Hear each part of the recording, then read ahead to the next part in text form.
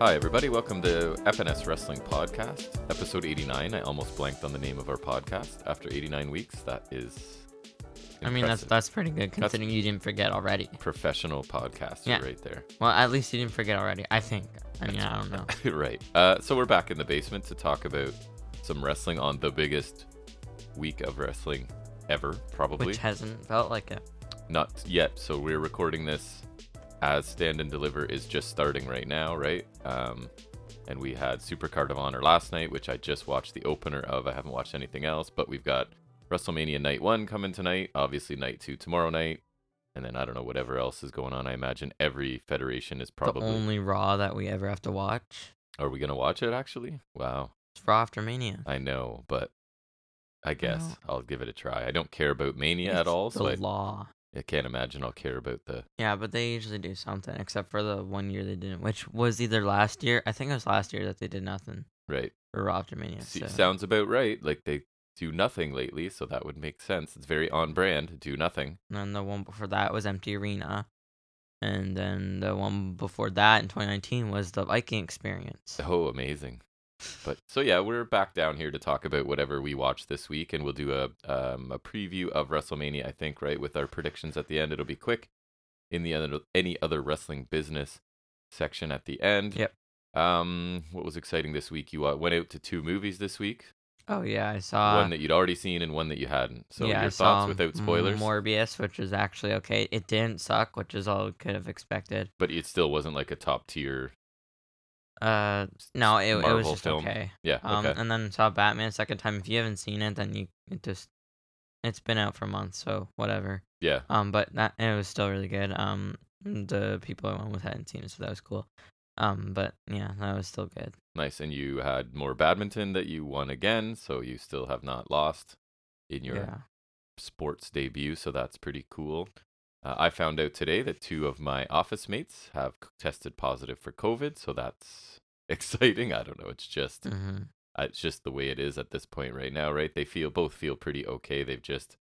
And one of them tested negative 7 times before testing positive because he's been fighting a cold all week and sort of masking and staying away from us, thankfully. I mean, I'm not super worried being fully vaxxed and having COVID already, so I'm as immune as I'm going to get. But yeah, so that's what's going on in my office. Not much exciting to discuss this week. Weather's beautiful today. Took your brother over to watch some basketball at the school.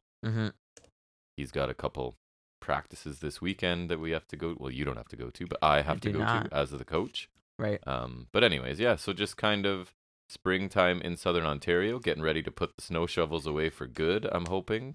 That last snowfall was hopefully the last one that we get. Yeah, but, that was kind of just like the random day in the week. Yeah. Random snowfall at the end of March, which is always appreciated. But anyways, I don't really have... You'd love to see it. I don't have much to banter about because I figure we've got a lot of stuff going on today. Because you said you have a pretty decent figuring it out, right? Yeah, they did reveals for Mania. I think at Access, which they did do. Oh, nice. So I say we transition into talking about some wrestling unless you have something profound to share with our listeners right now. I do not. You do not. Okay. Well, let's start talking about some of the week's wrestling news and rumors.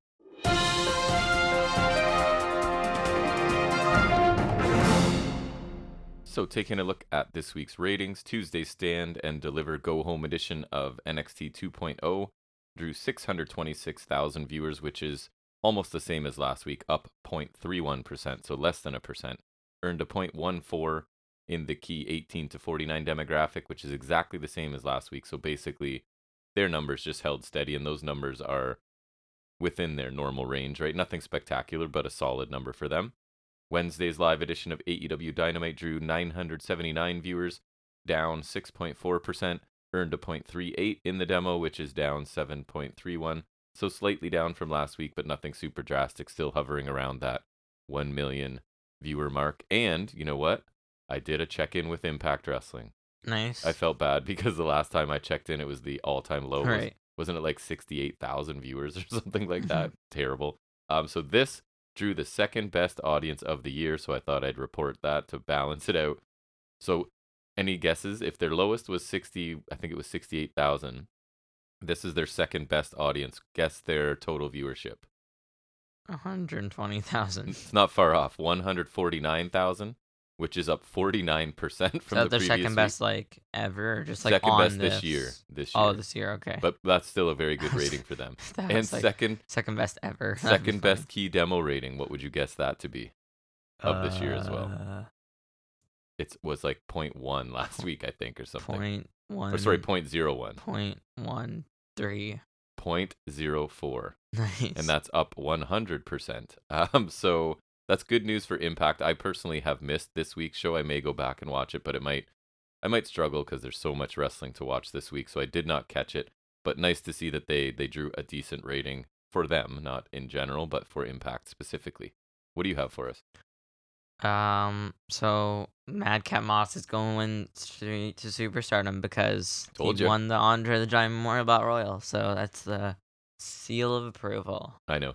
I think they do have big plans for him. Not that this is really evidence, because anybody that won this Battle Royal really gone on to anything like directly after. I mean, like maybe eventually. Let's see. So Cesaro. No, he became a Paul Heyman guy, and then they dropped it immediately. Yep. Big Show stayed doing Big Show things. Yep.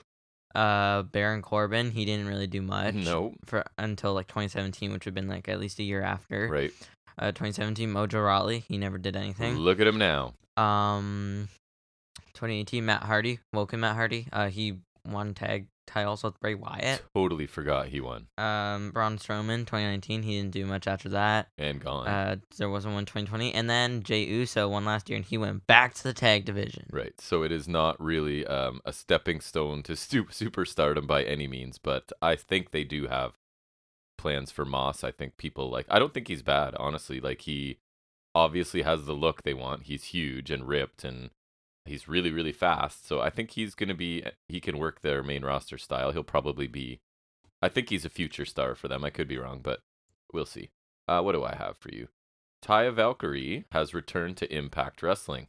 So I guess, I haven't seen it, but Purrazzo cut a promo on the new ROH Interim Women's World Champion Mercedes Martinez. I do have some spoilers from Supercard of Honor in my news since it did happen yesterday.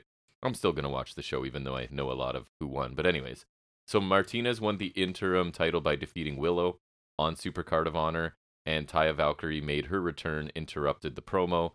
So Valkyrie and Purrazzo had words, and basically they will have a match for the AAA, Reina de Reinas title. That sounds right. And that is for the upcoming Impact Rebellion pay-per-view. So I like Taya Valkyrie, and I think you do too, but she did not look good in NXT, right? Like, even in ring. Not at all. She didn't look good in ring, even. Like, she looked like she'd lost a step to me. I don't know if you can blame working WWE style or what, but she did not look as good as she has in the past. So I hope that she returns to top form, because if she does, Valkyrie Purrazzo is a match that I would really want to see. They already had. Right? That should be really good. But they probably have, but it should be a good match. That was like her last match or something. Oh, was it? That makes sense. Should be a good match nonetheless. So I'm hoping that Valkyrie, her returning to Impact makes sense, right? She's a good fit for that company, so I hope things go well for her. And she's Canadian, so we gotta love her. So, yeah, Toni Storm debuted in AEW. She did, and we'll get to that. But yes, she is all elite. She qualified for the Women's Own Heart tournament. She did. That's cool. And I'll save my thoughts on the quality of the match and her debut when we get to it. But yes, she did show up on this week's Dynamite. Jack's new favorite. Not the worst signing they could have made, but also far from the best signing they could have made. I don't know. I think she'll help the division, right? She's a notable name. In theory, she is a good wrestler. We haven't seen it in a while. Her time, much like we were just saying about Valkyrie, right? She did not look good in NXT, and you really were not a fan. Well, and Toni Storm, I feel like most people should look in NXT, and to be fair, Monet at least, or Valkyrie, it was also kind of half 2.0'd. It was. Feel like, so. She got there right as it was starting to transition. Unfortunately for her as a veteran, because in 2.0, if you're a veteran, you're worthless in that company. Right. Also from Supercard of Honor, Wheeler Yuta defeated Josh Woods for the Pure title, and he then was announced as All Elite. So even though Yuta's been there a while and wrestled a bunch of matches, I guess he wasn't technically signed. Yeah, they do that sometimes. Right. So you would have just assumed he's signed because he's been on week after week after week, right? But I guess now it's official. And I think Yuta's the perfect type of wrestler to appear on the new ROH that's run by AEW. He's a talented guy, but like Dynamite's just too crowded for him right now, and he has a history with Ring of Honor, so that makes sense. I mean, like at least Yuta's getting in with the Blackpool Right, it seems Combat like he Club. is, right? Yeah. So, because Regal was at Super Card of Honor as well, right? I think watching the match or something. So it makes sense because I don't think Woods is signed with AEW, so it makes sense that they would take the title off of him and put it on somebody that does work for AEW. So I'm interested to see where they go, and Yuta is a good fit for that title. He can work that style, so I think that's a decent move to make. Yeah, and so I think so. I think it was because it got leaked last year, so they did like a YouTube video with Dude Perfect of all people to do a stage reveal for Mania. So Oh, really? Dude yeah, Perfect got yeah. involved in that? Takes So me back. I do have an image here, so I can do a description of this entrance stage because this is my thing, right? Okay, you do So like entrance so stages. there's like a really long ramp, like WrestleMania 33. And it's like a really long LED ramp. It's got like WrestleMania vertically written. Nice. And then so you got like a black platform, right? It's like kind of like, yeah. And then and then there's like this like LED wall with like it's kind of got like a city design looking, right? And then like in the middle there's just like a giant star, and then there's like a giant WrestleMania in there, and Does it look good?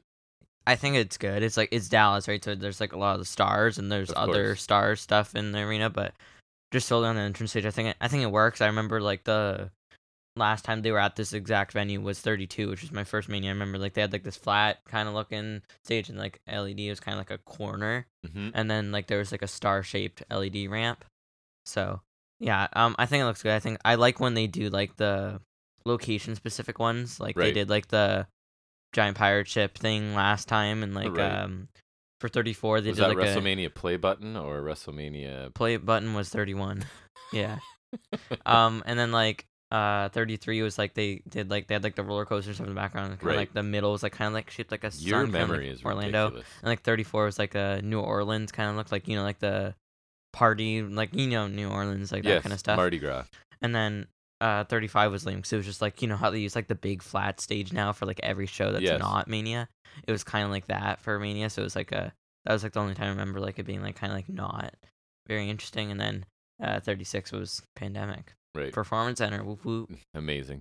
Your attention to detail and memory is impressive because I Yeah. would not remember any of that. Mm-hmm. Another surprise from Super Card of Honor, Brian Cage made an Oh, I appearance. just saw a picture of his hair. Like he looks like I Lucha haven't seen it. Underground Cage. Oh, really? Yeah, his hair looks like it's like shaved here. It's kind of like a mohawk, or like Oh, cool. not like, I don't know. It does look more Lucha Underground Cage to me. And he is now aligned with Tully Blanchard, who has been sort of released by FTR recently, right? So I don't know. Cage is another performer I think could flourish in the ROH version, the AEW version of ROH again, Right, it benefits a lot of people, right? because there's no room for him in AEW right now. And partnering him up with someone to speak for him is always a good idea, Did right? you see Cage what is- happened to Suzuki? No. not yet. Suzuki's TV champ now. Oh, cool. Yeah, beat Rhett Titus. Right. I knew they were facing each Yeah. other. As good as Cage is in the ring, right? He should never be allowed to speak, unfortunately, not to sound mean, but he's yeah, bad. like, He's really bad. I don't know why he wasn't in Team Taz, because now they've deprived me of Keith Lee versus Brian Cage, which is like they both do standing moonsaults, so that's As very large men. yeah, and Luchasaurus. So that's the three-way match we need. Right. Anything else from you? I've got two more after this. So I saw this kind of as it was happening. So like, spoilers for Stand and Deliver, even though this is just the kickoff, so it's not really much, I think. Right. But Dakota Kai and Raquel Gonzalez won the women's tag titles from Toxic Attraction on the pre-show. So Because they quickly threw that match together on NXT this Yeah, week. I'll get to I it. saw. It's just kind of like, I'll talk about it then, but I really feel like they missed telling a story. It was just like, they're back together now. yeah, Gonzalez comes out to help Kai, and they Kai's- hug, and they're And Kai's not Like, psychotic now, right. Suddenly she or she like, went or from whatever it was. multiple personality disorder kind of thing to not Like, liking friends of- Wendy Chu at all, to becoming best friends with Wendy Chu, to suddenly reuniting with Gonzalez with no real story to explain any of those points. Right, and so they're just gonna ignore Cora Jade and Right. Wendy Chu. So Seems that's like. kind of So, yeah, it's weird. an interesting choice. I don't.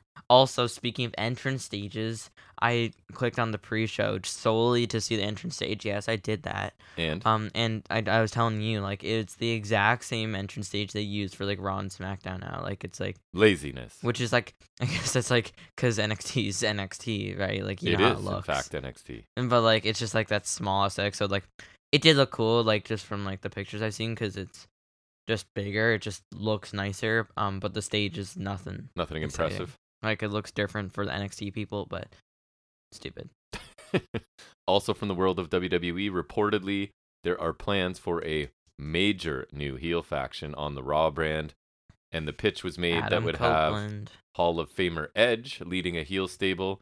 Fightful Select reporting that unless plans change, that stable should begin to form imminently. So maybe on the post-WrestleMania, maybe during maybe Mania. that's one of the surprises. You go Edge, Priest, miscellaneous. Yes, and Priest has been one of the names mentioned as a possible member, which I also think he could use somebody to cut promos for him. I don't think he's quite as bad as Brian Cage, but I don't think Priest is great on I the think mic. Priest is okay. He's passable, yes. Yeah. But, I mean, I don't really care too much about anything on Raw, but I thought that was a notable thing to talk about. And I only have one more story, so whatever you've got, I have go ahead. nothing. Nothing? The only other thing is minor, just because I like him. Ace Austin has signed a new contract with Impact Wrestling. Specific terms not released, but at least in my opinion, he is a good fit for Impact as well. Really talented guy in the ring. He's improved on the mic. I quite enjoy him.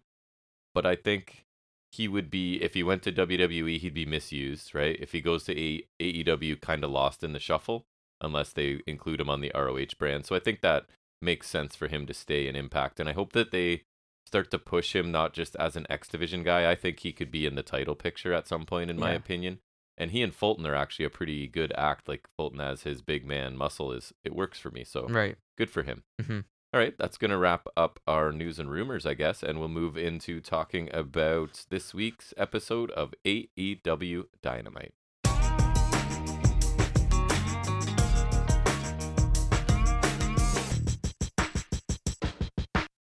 And so we open with CM Punk taking on Max Caster. We sure do. And he did a rap. He did? I will never, ever recap, because it's impossible. And what he referenced? Something about the Z-Packs? Oh, yeah, with Punk's issues with the medical team from WWE, which was part of also his... timely Chris Rock his thingy, major... Yes, I think there was some of that as well. So, I mean, I still really enjoy their entrance. I saw a thing, John Cena basically said that Caster's amazing, too. He said, like, he's doing what Cena used to do, but at a modern spin and better kind of thing, I think is what he said, which I think is cool that he acknowledged, like, because people are like, oh, he's just ripping off Cena. Well, I mean, that was, 20 years ago or something? Like, give the guy a break. He probably wasn't the first person to come out doing it either. So anyways, I still enjoy the acclaimed entrance. For sure. It was a solid opener. Some notables. There's some Caster's working Punk's left arm in a hold, and Punk gets him off, and a shoulder tackle for a 1 count, which I always think is stupid. Like, shoulder tackle? Why are you pinning him off a shoulder tackle? You never know. Like, it's just... You're taking away his stamina by making him kick out, okay? Right. There's a hammer thrown to the corner by Caster, and he does it again, but the second time Punk flips over and falls to the diving clothesline from the top and a snap suplex. There's a fisherman buster by Caster for 2. There's a Frankenstein and then a corner knee bulldog by Punk. And the finish comes when he hits a pile driver, and then he, like, rolls over and into the Anaconda Vice to tap Caster out. And then Shivani comes down to do a quick interview. Punk says, like, because Shivani was asking what the like he doesn't know, like gesturing, like know. Gesturing for the belt around his waist. Punk says he's asking what the championship around the waist gesture means to the crowd after Shivani asked. He said he doesn't know who the champion will be in a week's time. Is there a title match next? Yeah, that's what I was wondering too, right? Like, why don't you know? I guess like it could possibly change any time. I guess, but like it's a 24/7 title. Yeah, that's what I was gonna say. Someone's gonna roll him up in the back somewhere. Yeah, or when he's like about to get on the plane or something. Right. He says he does know that there's gray in his beard. That is true. And by the time he's done in AEW, there will be a lot more. And he has scars on his head. He knows by the time he's done in AEW, he will have been world champion. I don't think so. I don't know. I'm afraid he might be, but I think they're smarter than that. I thought this was a good TV match. Nothing special. Not really the hot opener that we get on Dynamite a lot of the time. I thought it was slow and steady. Good work from both guys. Caster did get a lot of offense in here. And then it was kind of Punk hitting his signature stuff and picking up the win. I liked the match, but it felt like it never really got out of second gear. You know what I mean? Like these guys have more that they could offer, but Yeah, I I felt like it never really like picked up a I ton. agree. It just kind of held steady, and it was a solid match, I guess, was what I would say. The aftermath, Tony talking to Punk. I'm fine with Punk getting a title shot for sure, but I don't really want him to win, and I fear that he might at some point. I don't know if it's now or if they're gonna drag this out, but I think he may get a title run at some point. I don't really want it. I just want him there to make other people look good at this point in his career. But I thought his intensity in the promo was nice, and at least it makes his intentions clear, right? This is clearly he wants a shot at the title, so at least we know where he's going. It clarified things a bit. So yeah, I was fine with it. I feel like it could be like he'll maybe challenge Hangman, but then lose. Yes, I'm saying Cole is gonna lose again. And then I feel like because MJF will beat Hangman, then maybe like that's when you get the Punk MJF That's what I was rematch, thinking. They wait title until match. that. Yes. And then I think MJF should win that because then So that do caps I. off the trilogy. Yes. I don't think Punk is gonna win the title. I think I don't there's want him to. a chance, but I think AEW is like, because he's older. Like I feel like they could give him a mid card title run or something. But like Yeah. I don't think that because like he planned out the first 4 champions since. Like I Right. don't think Tony Khan would do something like that. It just doesn't seem like it's not like Dustin Rhodes is gonna. It's not the same, but you know what I mean. Yeah. Like I don't think they're gonna just do that. I feel like they're gonna give like their main title to the guys they want to make main guys. And I like the And role their Punk guys. is in. The way they're using Punk right now, I have no problem with it, Right. right? Like, I so feel like if Punk was gonna be world champion, it would have been in the slot that Chris Jericho was in 2019. Obviously, yeah, that like makes sense. Punk wasn't, but like wasn't if there, he but was yeah. there, I feel like that would have been like the spot you could have put. So him as you're champion. starting out your company with a super recognizable person Exactly, with the but title to and- raise your profile. Right, sorta. exactly. Yeah. And their option was Jericho at the time. I feel like that could have been Punk should had the opportunity arising, but It just feels like there's a lot better options and a lot of like Exactly. fresher faces which I you think could they know. put at the top. So Yeah. and Punk's role's been like, I'm not a big Punk fan, but Yeah. I'm totally fine with the role Yeah. he's been in. So Mhm. keep it rolling. Yeah, I thought it was solid. Nothing amazing or bad. Just a fine medium length match that had some solid action, but nothing major. Like I said, it just didn't really feel like it ever Never picked picked up up. a Yeah, ton. I agree. Heating up Punk before I assume he's challenging for a title soon. Like whether it's successful or not, I feel like that we're definitely heading there Right. regardless. Caster looked fine at times, but it just felt too slow. Sometimes I would prefer a hotter opener, but it was solid. I'm not complaining a ton. Post match promo was fine. Pretty vague, but good. Does have a direction, which is something you can't say for some people. That's I right. guess, so. Yep. Next, we get an interview with MJFTR. Right. Mhm. MJFTR. Indeed. Sterling is hanging up security warnings with Wardlow on them. Yeah, all around. Well, hard camera, right? Ringside. Yes. Yeah. MJ says the Pinnacle will start getting wins this week after week. Without Wardlow on the way, because FTR will win tonight. Oh, well, without Wardlow on the way. And Spears will defeat Sean Dean next week, which is an easy W. Dax says they don't know what's going on between Maxim and Wardlow, but they don't want any part of it because MJF and Wardlow are both their friends. MJ says they're his family. He says Wardlow used to talk crap about them behind their backs. They do like a hands in the middle thing, and FTR's kind of unenthusiastic, and then MJF signs off with the Pinnacle catchphrase. Right. So I like this. Like FTR is caught in the middle here, right? And they know how MJF is, so they can't take everything he says literally because he is a weasel, and MJF is doing his best to try and charm them and keep them on his side. But they're FTR rightfully suspicious, right? So all of this made sense. I didn't think it took too much time, so it pushed the story further along, right? FTR look like they're going babyface.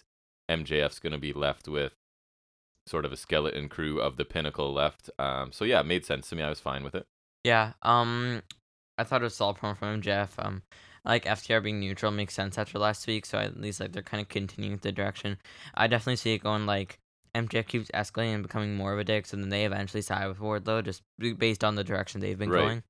I like how MJF was acting fine with them not being involved, and then immediately through an attempt to stir up the pot. Right? I Right. thought that was pretty funny. So overall, a solid segment. Next Who we do you go think? to. Let me ask you a question. If MJF and Wardlow face off, who wins? It's tough, right? Because neither of them really look like they should be taking a loss right now. So Yeah, but I was wondering if I feel like Wardlow should win because I feel like Hangman deserves a decent run, right? And so right now I see it like he's still busy with Cole, which could last a bit, right. and then they definitely seem to be heating up Punk. They do. to challenge him, right? And so that's already 2 challengers, which could last like Mm-hmm. at least like 4 months or something, right?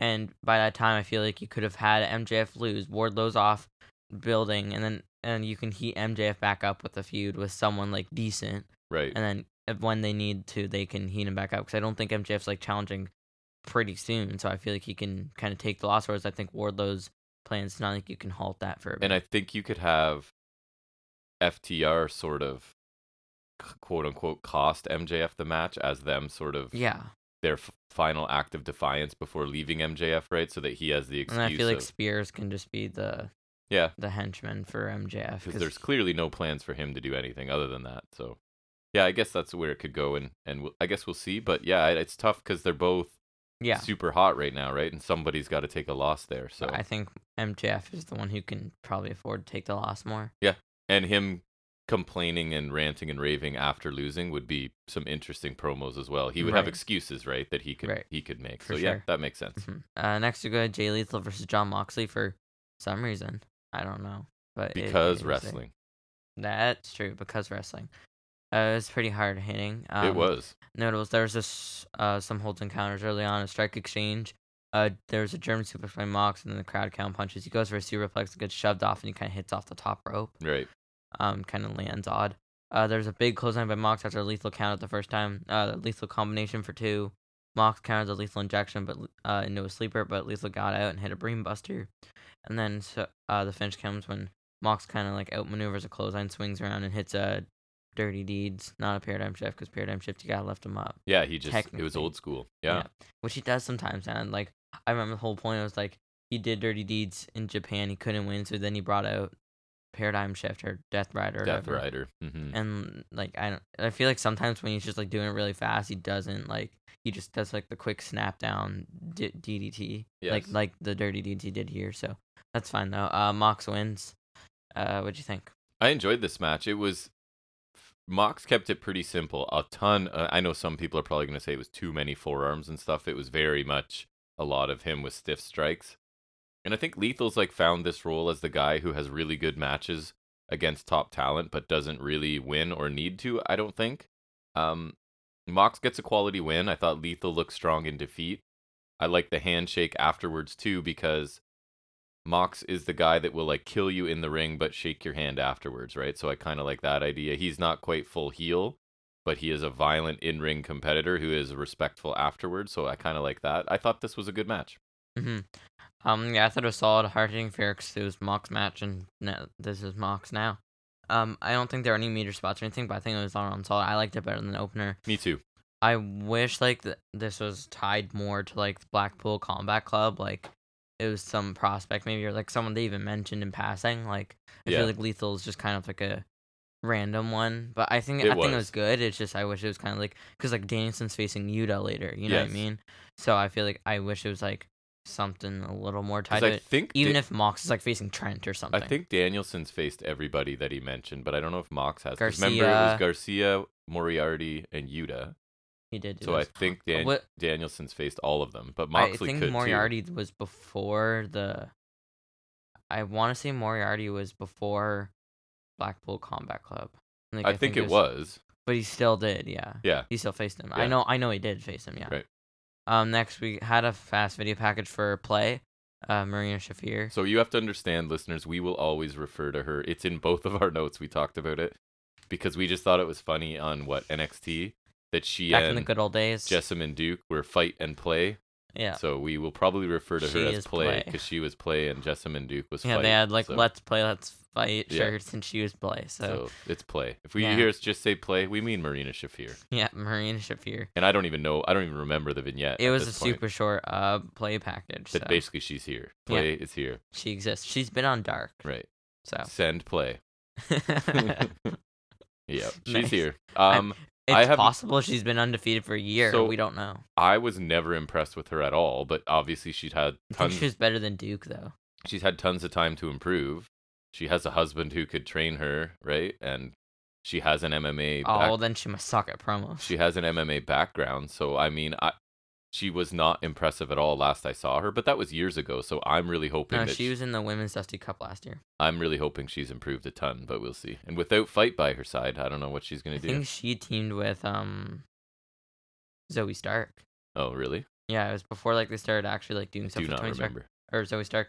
Because I remember Gigi Dolan and I think Cora Jade teamed in the Dusty Cup. Because remember Right. that was when they signed Dolan, Jade, and Zoe Stark. Because remember they were Yes. all like indie people. Yes, they were. And so I remember one of them teamed with Shafir, and then the other two teamed. And I'm pretty sure it was Zoe Stark teaming with Shafir. And then Stark can play. they Nice. It works. nice. And then they lost in the first round. And I think like the week after, or a couple weeks after, that's when like Stark started getting. I think it was the week after. Cause remember then she started doing like the squash matches Yes. for a bit. Yeah, that was after that. So that was the last time Shafir probably wrestled on NXT. Yeah, I think she's been doing indie stuff, but I'm not sure. So here's hoping she's And gotten Dark. better. Well, she's been on Dark. Okay, do not True. disrespect Dark. How True. dare you?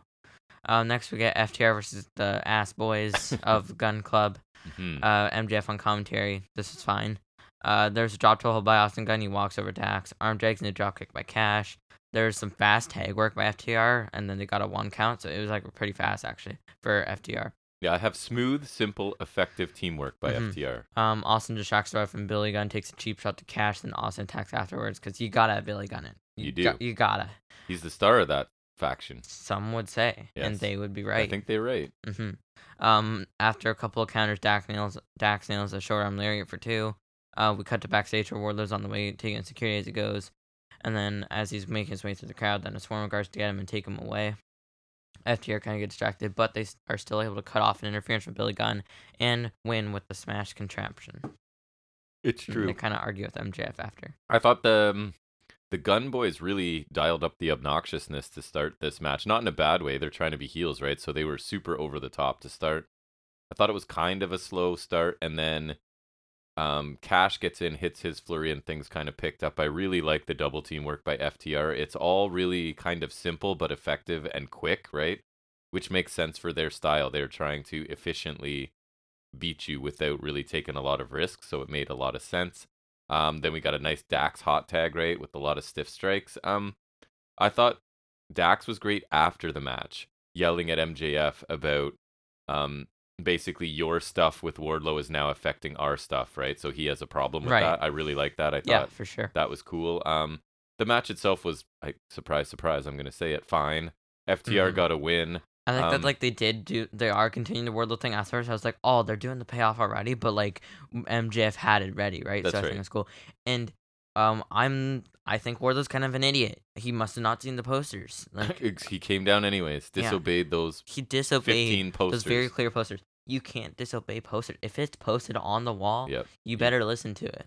I'm not sure about the pause, the lengthy pause, kind of when Wardlow came down. Yeah, I thought- wasn't a huge fan of that, but I don't mind it because it did further the storyline. Like I feel like at least kind of worked. But whichever of the guns was on the mat looks kind of foolish because they just kind of stayed there for a long time, right? That's Yeah. not that I care about the gun club Yeah, too that's what I was much, gonna say. but- At least it's Gun Club. Right. More. I think this was one of those like less about the match and more about the Yeah. aftermath of forwarding Wardlow, MJF, and FTR Pinnacle stories. So it was fine for that in that sense. The match itself wasn't anything special, I don't think. Yeah. Yeah, I'm gonna agree. It was fine. It wasn't terrible, but I don't think Gun Club are very good. And Babyface FTR is just not the best of FTR. I don't think we need the Billy Gunn intervention because he sucks and he's old. I think Wardlow thing to distract from the match, which sucks, but I think it also serves that storyline, which is kind of what this mainly felt for. So Yes. that's okay. Caused more tension in the Pinnacle, so that was cool too. Mm-hmm. Next, we got a quick Team Taz promo. Hobbs and Lee exchange words. Hobbs told Lee that he will beat Lee on Rampage this Friday, and it's their show. And Lee told Hobbs to bask in his glory. Yeah, I thought I actually quite like this. Keith Lee finally got a chance to speak without being interrupted. I thought Hobbs sounded pretty cool here and showcased some personality because normally he's just kind of the muscle standing behind Starks, right? So I thought this short segment accomplished quite a bit, and I liked it. I thought, yeah, I was really impressed with Hobbs here. He showcased some personality. He had one line that made me laugh. I forget what it was. You're going to bask in something. I forget what he said, but it doesn't matter. I liked it. You? Yeah, I thought it was fine. Hobbs spoke fine. Lee was all right. Should be a solid match, but it's on Rampage. I just don't care that much. Rampage just isn't super important, and the time slot doesn't do it any favors. We've said it before, and I'll say Every it time again. I watch it, I really enjoy it though. I never watch it in a timely fashion. It's always like Monday or Tuesday or something when there's no other wrestling that interests me. Um, I'll sort of watch it, and it's always a good show, and it goes by really quickly. It's just that Friday night time slot and being the night before we record this show It doesn't really starts work. at But 10. Like, if it started at 9 and it is ended it at not backed 10, up yet? I thought it was moving back to that like was 8 like a o'clock. bit. Oh, okay. It was like Wasn't a a special permanent start thing? time. Oh. Yeah, so it's always been a good show. I just don't get around to it until it's a few days old. But anyways, carry Right. on. Yeah, same. Next we get a Jazz promo. Same spot as last time. Mm-hmm. Chris Jericho standing by with them, saying that they are a revolutionary force in sports entertainment. Jericho claimed that everybody wants to be part of the group, like Dirty Writers fans and Lily wrestlers. They want to be part of Jazz, but it's only the 5 of them.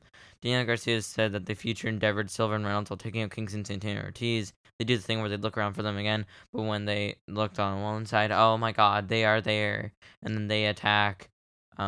Kingston was biting Jericho's face at one point. Kingston hit the Hurricane, the Yeah. swing back fist to Jericho at one point. Kingston got hold of Garcia. He took a kick from Santana. Ortiz sent Matt Menard into the steel steps. Kingston sent Garcia into a chair on the floor. Santana went up top. Parker threw him down. Hager tossed Ortiz in the turnbuckle.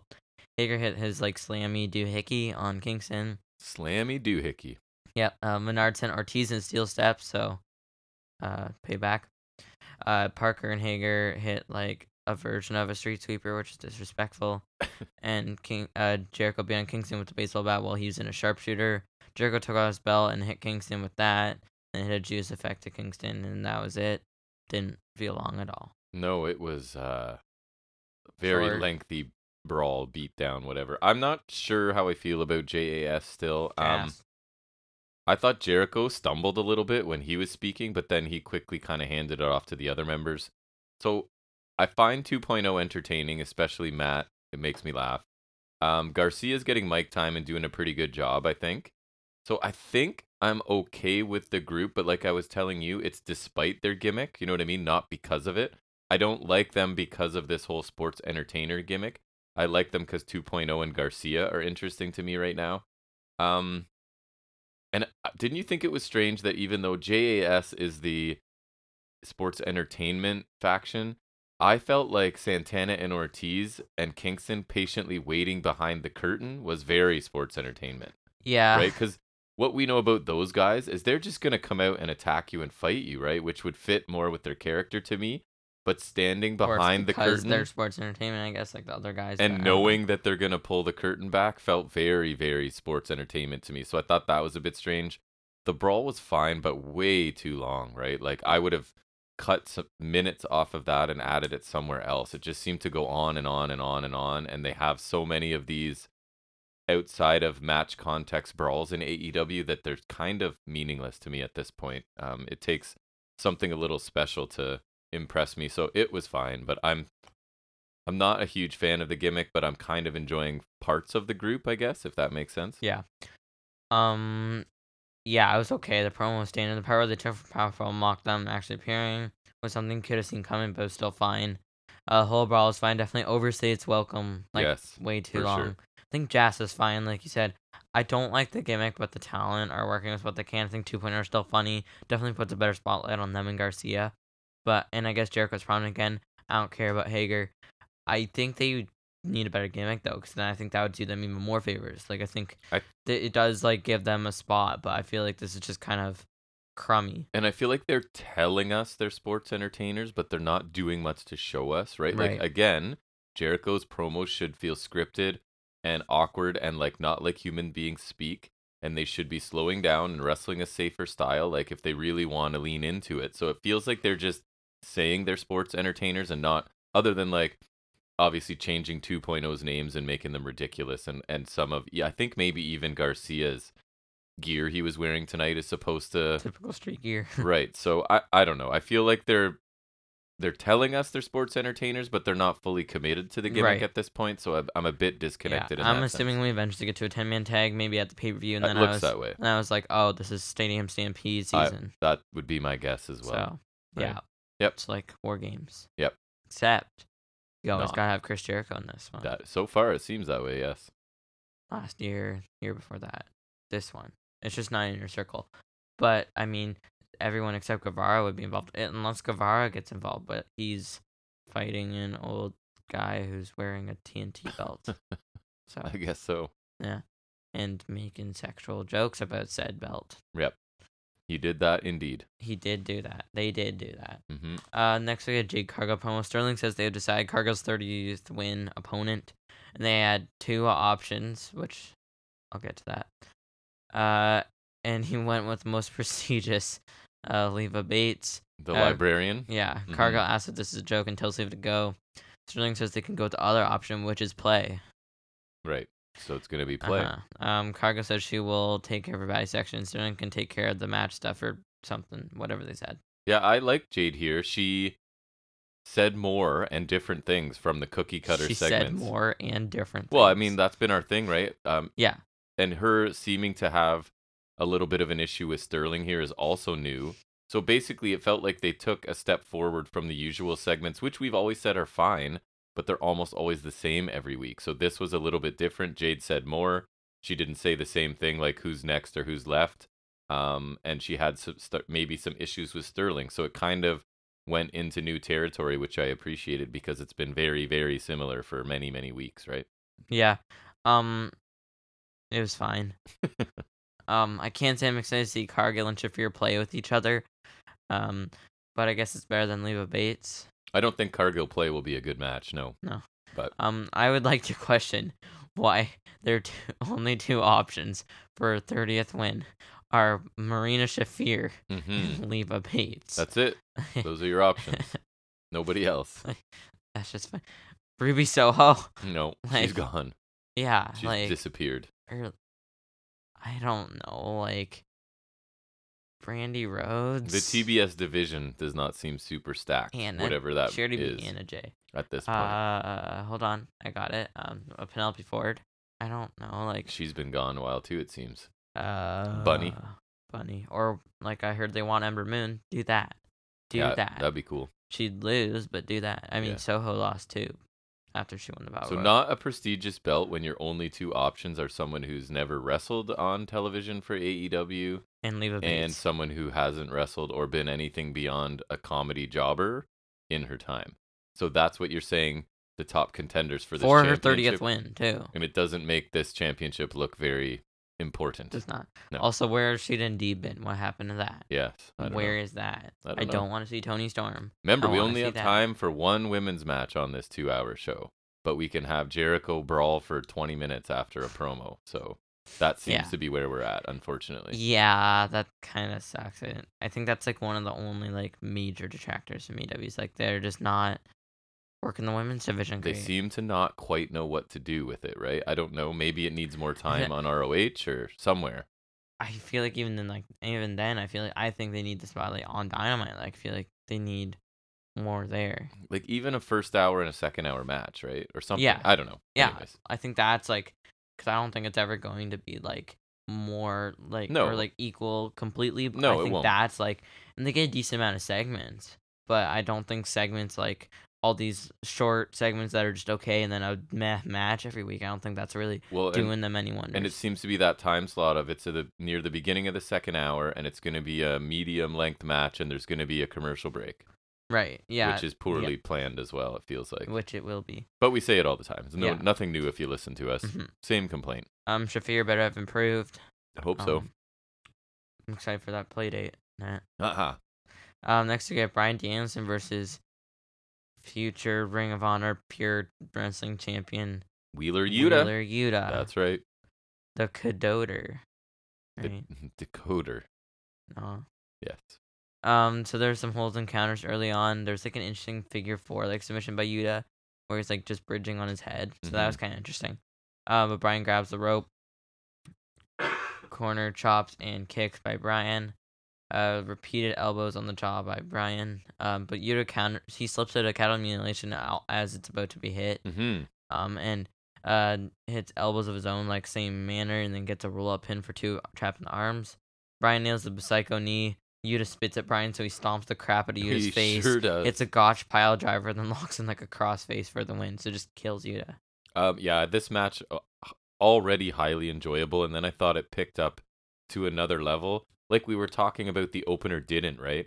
I felt like when Yuta countered the cattle mutilation, the crowd got super behind him, and then he got in a little flurry there, and it kind of took this to the next level. Another really strong match for Danielson. I'm a sucker for everything he does at this point. He looks like he's actually fighting somebody, right? Which I think is the point of wrestling. He makes it easy to suspend your disbelief. Like, we know this is all not real or choreographed or however you want to say it, but it's easy to forget that when you're watching a Bryan Danielson match, right? Which I really appreciate and love. He's the best right now, I think, and I really enjoyed this match. And yeah, I thought the crowd really got behind Yuta there, and him countering the cattle mutilation is like a feather in his cap, I think, right? Because that's a fairly protected move. So I really like this match. Mm-hmm. Yeah, I enjoyed it a lot too. I think it was by far the best Yuta's looked in AEW so far. Technical counters are really nice. I like that cattle mutilation counter. Like, he had it scouted. I saw it again and I thought it was like really cool. He just like slipped out like that. It was cool. Yuta also got violent with Danielson, which I like because he should be embracing that now. And his defiant, like, spitting in his face too, right. Even though it triggered Danielson to just murder him. I feel like he kind of had to know that too. That was cool though. Mm-hmm. Yeah. And it was definitely a step in the right direction for Yuta. He should be like this, and then he could be in exactly Blackpool Combat Club. Right. And Bryan killed him at the end. Like, he did. He stomped the crap out of him and then felt the need to still drop him on his head, and which I thought was pretty funny. WWE, you can have a smaller wrestler. Daniel Bryan is not a large man by any means, and he looks like an absolute killer, right? It's all how you present him. I'd like Bryan Danielson versus Brock Lesnar. Doesn't matter how big he is. They had a match, but I'd like Bryan Danielson versus Brock Lesnar instead of Daniel Bryan. Yes. Like, that would he would just kick the crap out of Lesnar's face, and he would probably take it too, because like. Yep. Oh yeah, he would let him. They would have an agreement. That would be cool. Yep.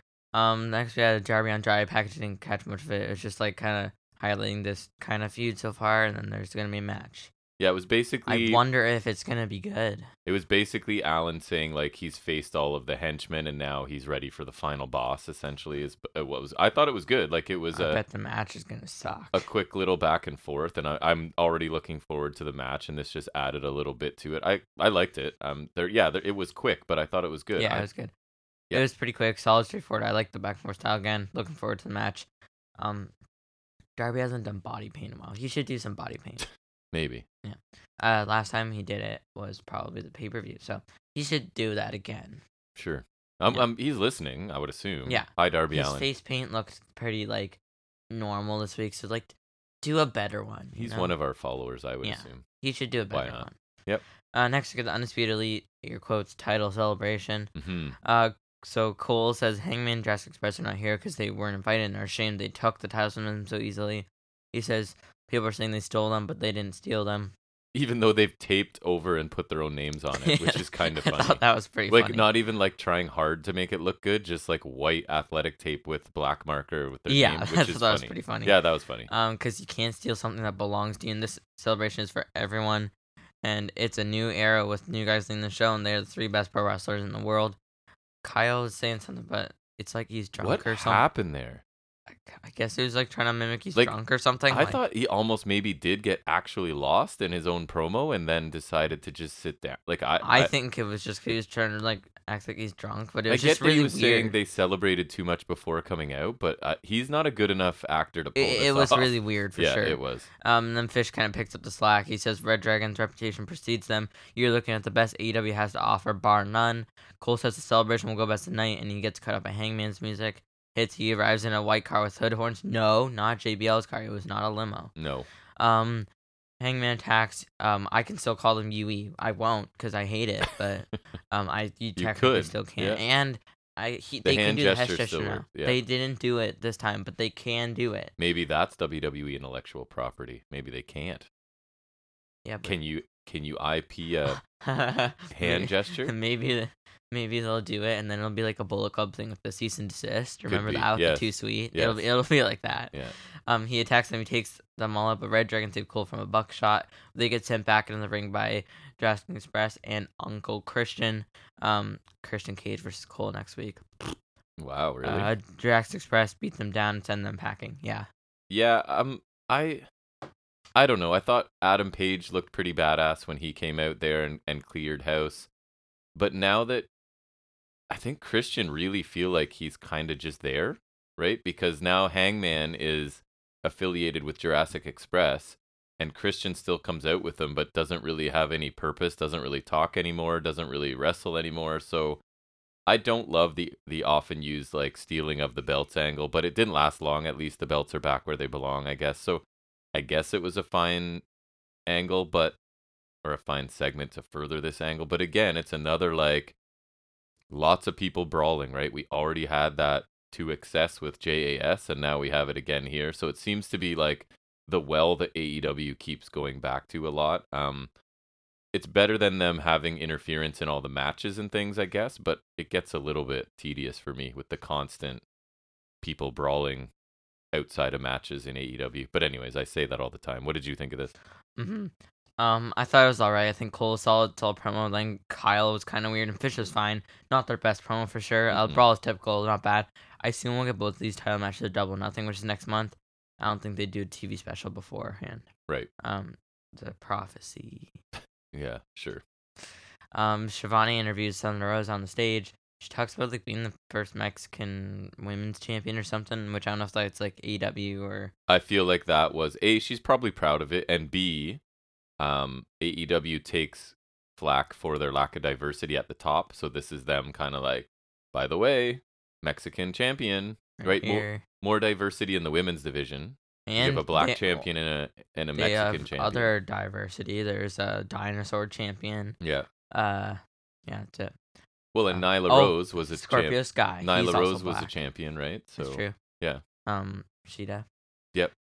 Anyways, she says she doesn't just want to be the face of the division. She wants to be the face of women's wrestling. So they shouldn't make her champion. She doesn't want to be the face of the division. So they should get rid of her as champion then. She doesn't want to do it. No. She says bullies always try to knock her down and pillars get knocked down, but foundation does remain. She'll be a foundation. She talks to Nyland. She isn't going to lose the title at the first challenge. She wants to fight the best. Looking in the wrong place. And she has to defend. She will be there. Yeah, I was glad to see her talk and not get interrupted finally. I thought she did a good job here. She's like the super babyface fighting champion, which is a nice contrast to Britt Baker's like mega heel run, right? It's just I don't know who your challenger are. Like, you're heating up Nyla Rose, but we talked about she's like the Lance Archer, right? Like, oh, we need our champion to get a quote-unquote quality win on their way to whatever their next big feud is, but I don't know who the big feud is. Like a solid, not believable challenger. Like, who's the next heel woman to be ready for this? Like, I would say Deeb, but she's still tangled up with Shida. Which, is that even going to end? So now I'm not sure. So, like, who do you heat up to be a legit challenger for Thunder Rosa? I'm not sure who that is right now. Because Toni Storm doesn't feel heel at this point. When she sucks. Right? So it's got to be, I don't know who. Well, she's actually also in the tournament, though, so that's kind of going to have her wrapped up. Right. So I don't know what they're going to do, but I like Thunder Rosa as the champion, but outside of Britt Baker, I'm really not sure who's a believable challenger. But I guess they have time to figure that out. Yeah, I mean, I don't know where the Shida thing's going, but I trust them. I thought this was fine. At least she got to speak this time. Yeah, she did a good job. Not the best, but not bad. Solid promo, just kind of short. Herv's Nyla again. Could be solid at least. I just don't really care. I don't think it'll be a bad match. I just don't care about. Yeah, I usually Rose. like Nyla matches, but it's not like she's gonna win, right? She just doesn't interest me. Right. I find Vicky's a minus for her too, but we'll get to that. It's coming up anyways. At least it makes her more vicious. That's true. And Vixenicity. Vixenice. I don't know. Next again, FTR promo. Cash says people like the Ass Boys think they take themselves too seriously, and maybe they do, but this is all they care about, and they are the AAA Tag Team Champions, and on Friday they will win the ROH Tag Team titles. They did, and they will become two-time AEW Tag Team Champions. I don't know. Dax says he'll issue the challenge, and he challenges the Bucks to next week. Young Bucks FTR 2. I like this promo. I think both of them so cool. I'm excited for the match next week, and it's for the AAA and Ring of Honor titles, so double title match FTR defending. Yeah, I thought this was a good little segment to like establish these guys as like your hardworking baby faces who are like we've always said on this show, right? Like FTR seem to have good matches but never really win, and I think their characters are tired of that, and I'm kind of okay with them taking that, right? Like they want to be the face of the division. They don't want to just be like supporting other teams and making other people look good sort of thing. And honestly, if it leads to another FTR Young Bucks match, I'm fine with that, right? Like I'm not tired of seeing that at all yet, so I'm totally fine with this. I thought it was a good little segment too. Yeah. That match should be good. Speaking of good, just kidding. We get to the Bunny versus Tony Storm. Really good reaction for Tony Storm that really seemed to overwhelm her a bit, right? She was basically fighting back tears in her entrance and after the match. So Yeah. clearly she was taken aback by the reaction. She got a good reaction for sure. That's People know who she is, so I'm sad about that. And this is a qualifier for the women's Owen Hart tournament. it so is. I don't know Which why they don't mention a lot about, I find.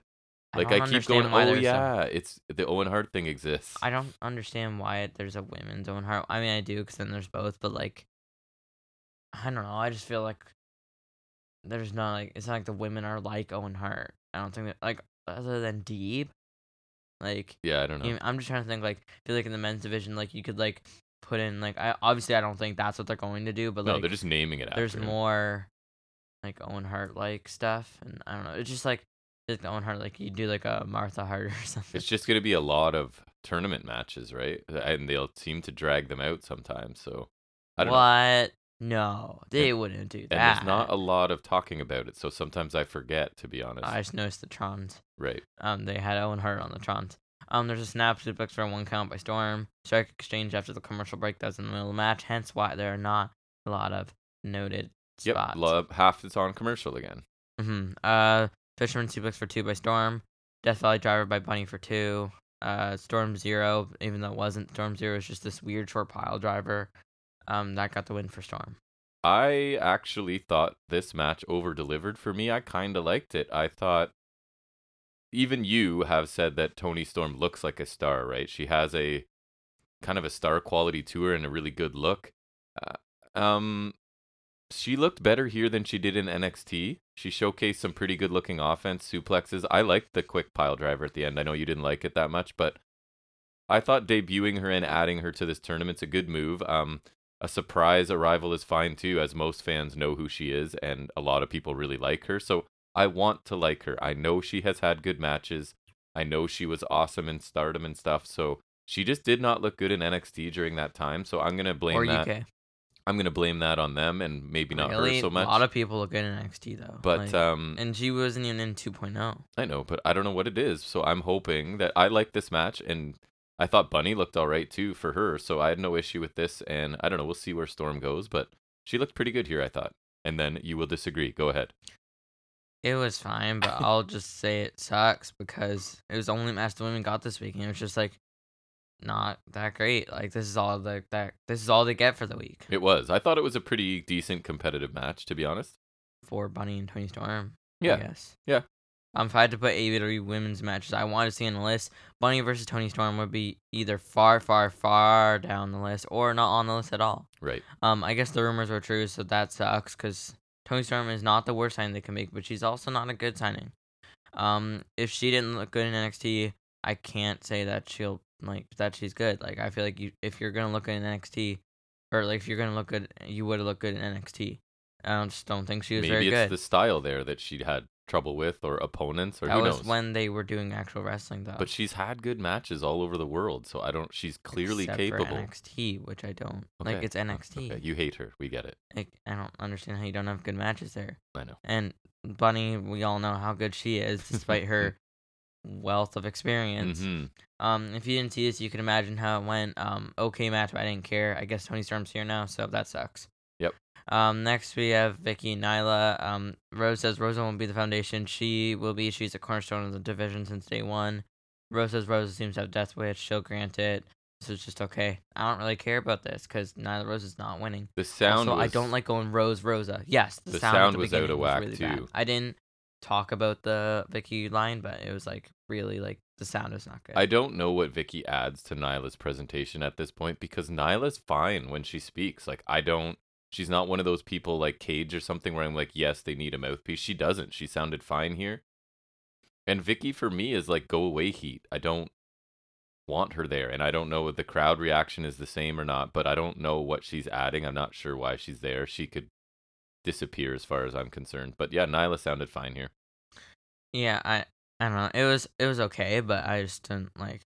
It was really short, so It was. I don't think I think once they got the audio better, like it was fine. Because I thought Vicky sounded like really like not great at the beginning, then like it kind of like I think it was like mid line they kind of got it under. You could hear like too much of the crowd, and I think Tony was holding the mic too far away from Vicky to start. But yeah, it got better when Nyla spoke. For sure. Next we come to our main event, which is Andrade El Idolo versus Darby Allin.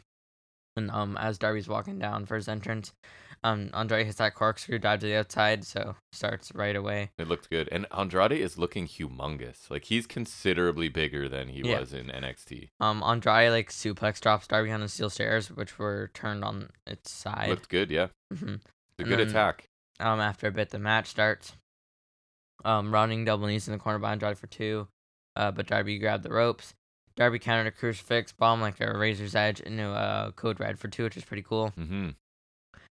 There was like a slap fight that just kept going, which was funny. Goodness. And Darby went to hit, and then he just got absolutely paintbrushed by Andrade. There's an Uranagi backbreaker for 2 by Andrade. Avalanche crucifix bomb with Andrade leaning on his stomach, and Darby applies a Fujiwara armbar until Offo interference comes in, and Darby dives to take them out.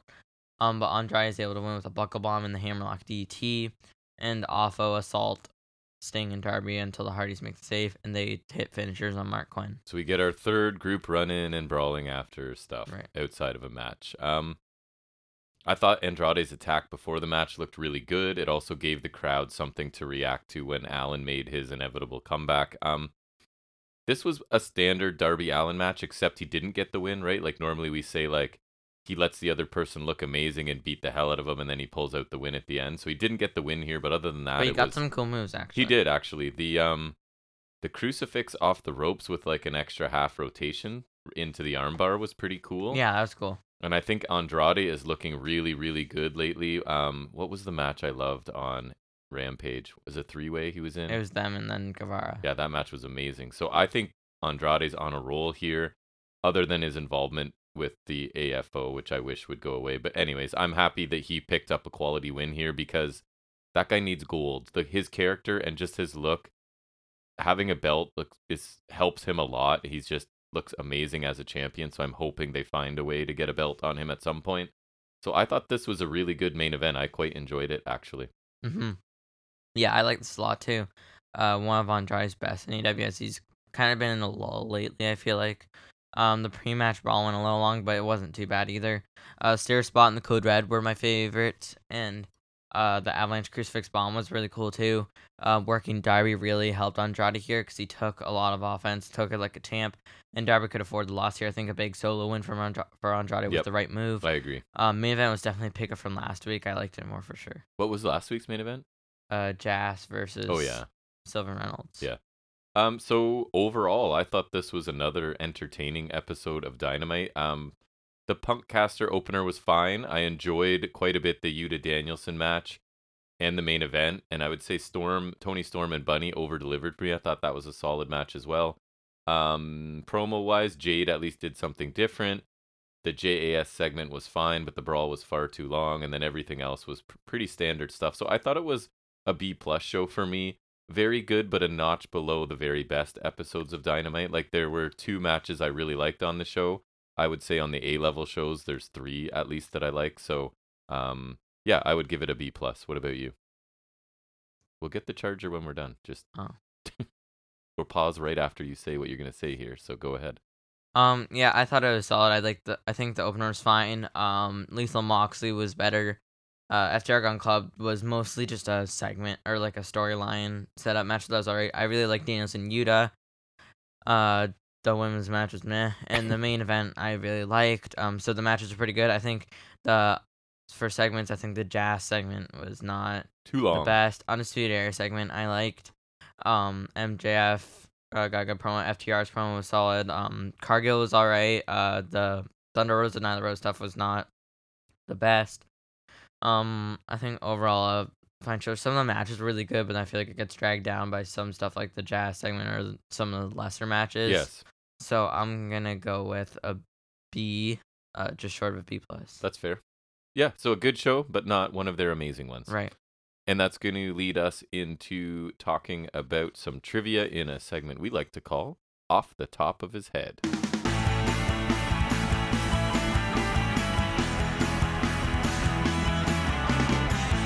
I like this week's topic. So we're looking at interesting facts about WWE you probably won't believe.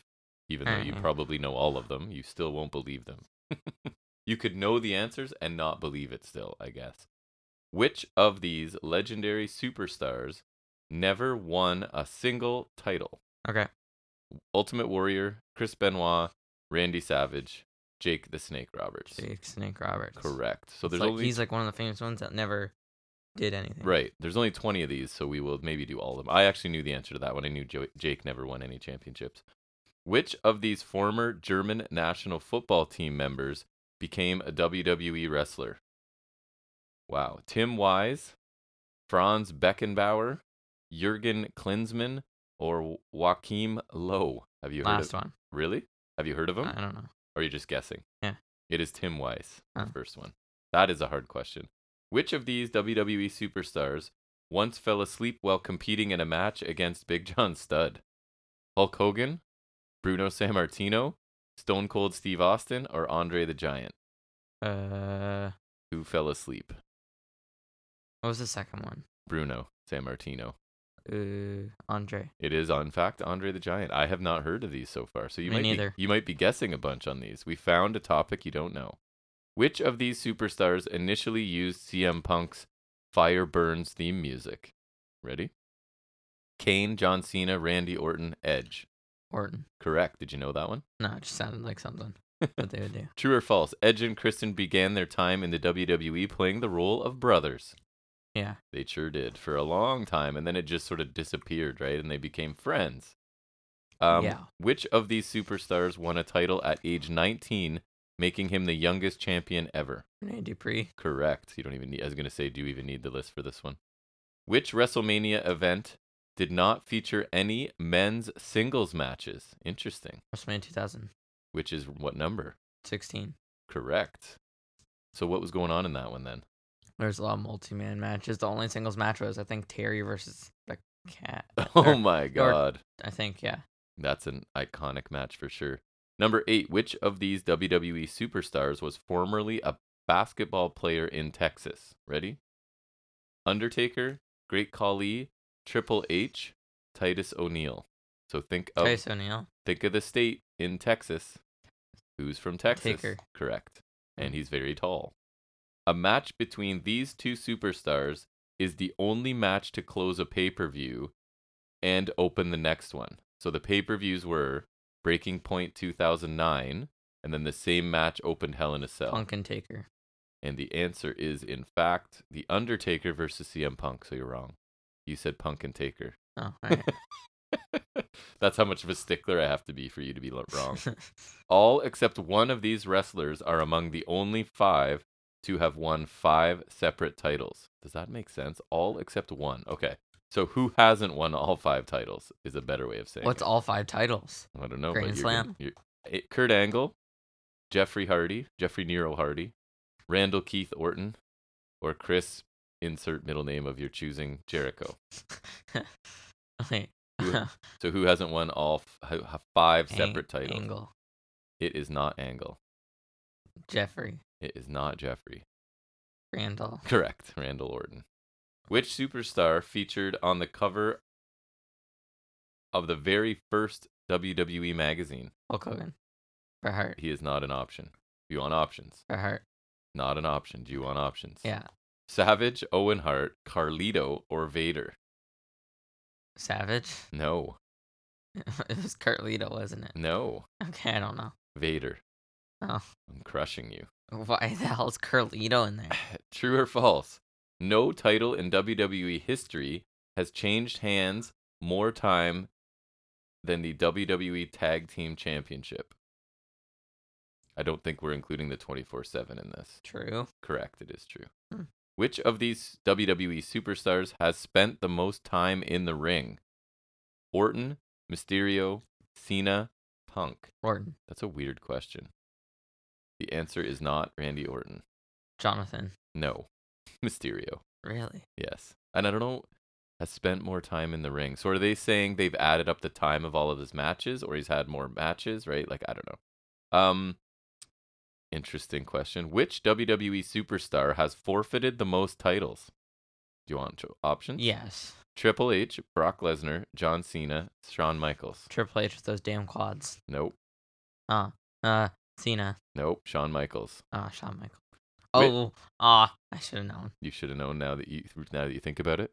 Which of these superstars fought against members of the Evolution in 3 Unforgiven pay-per-view events in 3 different years? What? So let's look at that again. Which of these superstars fought against members of Evolution in 3 Unforgiven pay-per-view events in 3 different years? So 3 straight Unforgivens, this person fought people from Evolution. Options are Okay. Edge, Mr. Kennedy, Carlito, or Rob Van Dam. Edge. No.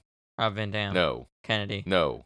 Other guy. Carlito. Carlito? Yeah. The hell? Which of these superstars never competed at any SummerSlam? Ready? Yep. Darren Young, Christian, Roddy Piper, Stone Cold Steve Austin. Roddy Piper. Correct. Just sounded like a weird one. Which 2 superstars were the first to feature using their real names in a WrestleMania main event? You ready? Options are? Yeah. Cena Orton, Lesnar Angle, Shane McMahon Shawn Michaels, Vince McMahon Ric Flair. Lesnar Angle. Correct. True or false? From 2005 to 2010, the last superstar to be eliminated in a Royal Rumble match ended up winning the world title match at WrestleMania. So the last person to be eliminated ended up winning the world title from 2005 to 2010. True or false? That's true. It is false. But I know that happened with Cena. The last superstars to be eliminated between that time frame were all involved in WrestleMania title matches. So they all made title matches, didn't necessarily win. Nice. Second last question. 3 different superstars have won Royal Rumble matches, entering immediately after which superstar? These are hard this week. So, you get that? Sorry, I'm going to say that again. 3 different superstars have won the Royal Rumble matches, entering immediately after which of these people? Triple H, Kurt Angle, Kane, The Undertaker. Kane. No. These are hard, Triple man. H. Yes. These are super Why hard. would I know these? All right. That's why I like this. Is my favorite one ever. Which of these 2 superstars was involved in a personal brawl about protein shakes? Ready? Orton and Cena, Sin Cara and Del Rio, Yoshi Tatsu and Sheamus, Bobby Lashley and Eric Rowan. Who fought over Yoshi protein? Tatsu and Sheamus. That is correct. That just Dang sounded it. right. On the one off the top of his head that you didn't know a ton of stuff, you got the last one right. That's not what we're going for. Oh yeah, I'm determined to make you not win. But I think that ends the hardest ever. Wouldn't you say? That's fair. 89 weeks of off the top of his head, and this Yeah. is by far the fewest you got It was right. really weird. Yeah. So take that. You don't know much about wrestling, I guess, or obscure details that Right. nobody would know. Anyways, we'll finish up there and go back to talking about some weekly wrestling show, which this point is going to be us taking a quick look at NXT UK.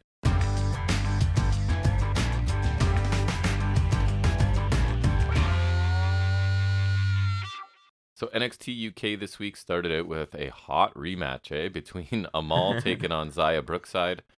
Amal dominates early, including a somersault move of some type and a suplex. Brookside gets her turn, hits the running double knees to Amal's back in the corner. Camel clutch a little later by Zaya. Kick to the gut, running knee to the head, and a Northern Lights suplex by Amal for a nice flurry and a near fall. Running boot to Zaya along the barricade as they take the fight outside. Someone from the crowd attacks Amal while the ref is dealing with Brookside in the ring. And then we get once back in the ring, Brookside hits the broken wings to Amal and picks up the victory here. I thought the match was totally fine. I actually liked Amal's flurries a little bit. It furthers Brookside's story, I guess, and the feud with Amal is clearly going to continue. Commentary, myself, I don't think you knew who Brookside's help is. They did not I have mention no her by idea. name yet. But it's obviously, I don't know if you remember last week, but Zaya Brookside was on the phone with her daddy, and it sounded like she was bringing somebody to help her. So it looks like we're getting a new talent, which could be interesting, right? Who's going to be, I don't know if it's Brookside's muscle or lackey or whatever it is, but I Right. guess we'll find out. I thought this was an acceptable but not special opener. You?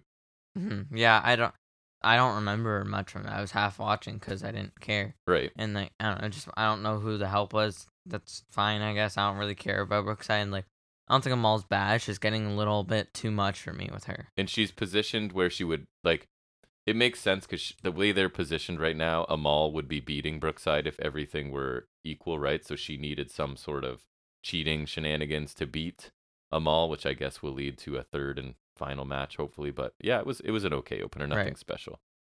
So Isla Dawn vignette here, she's being creepy and strange. It's all dark and gothic sort of theme here.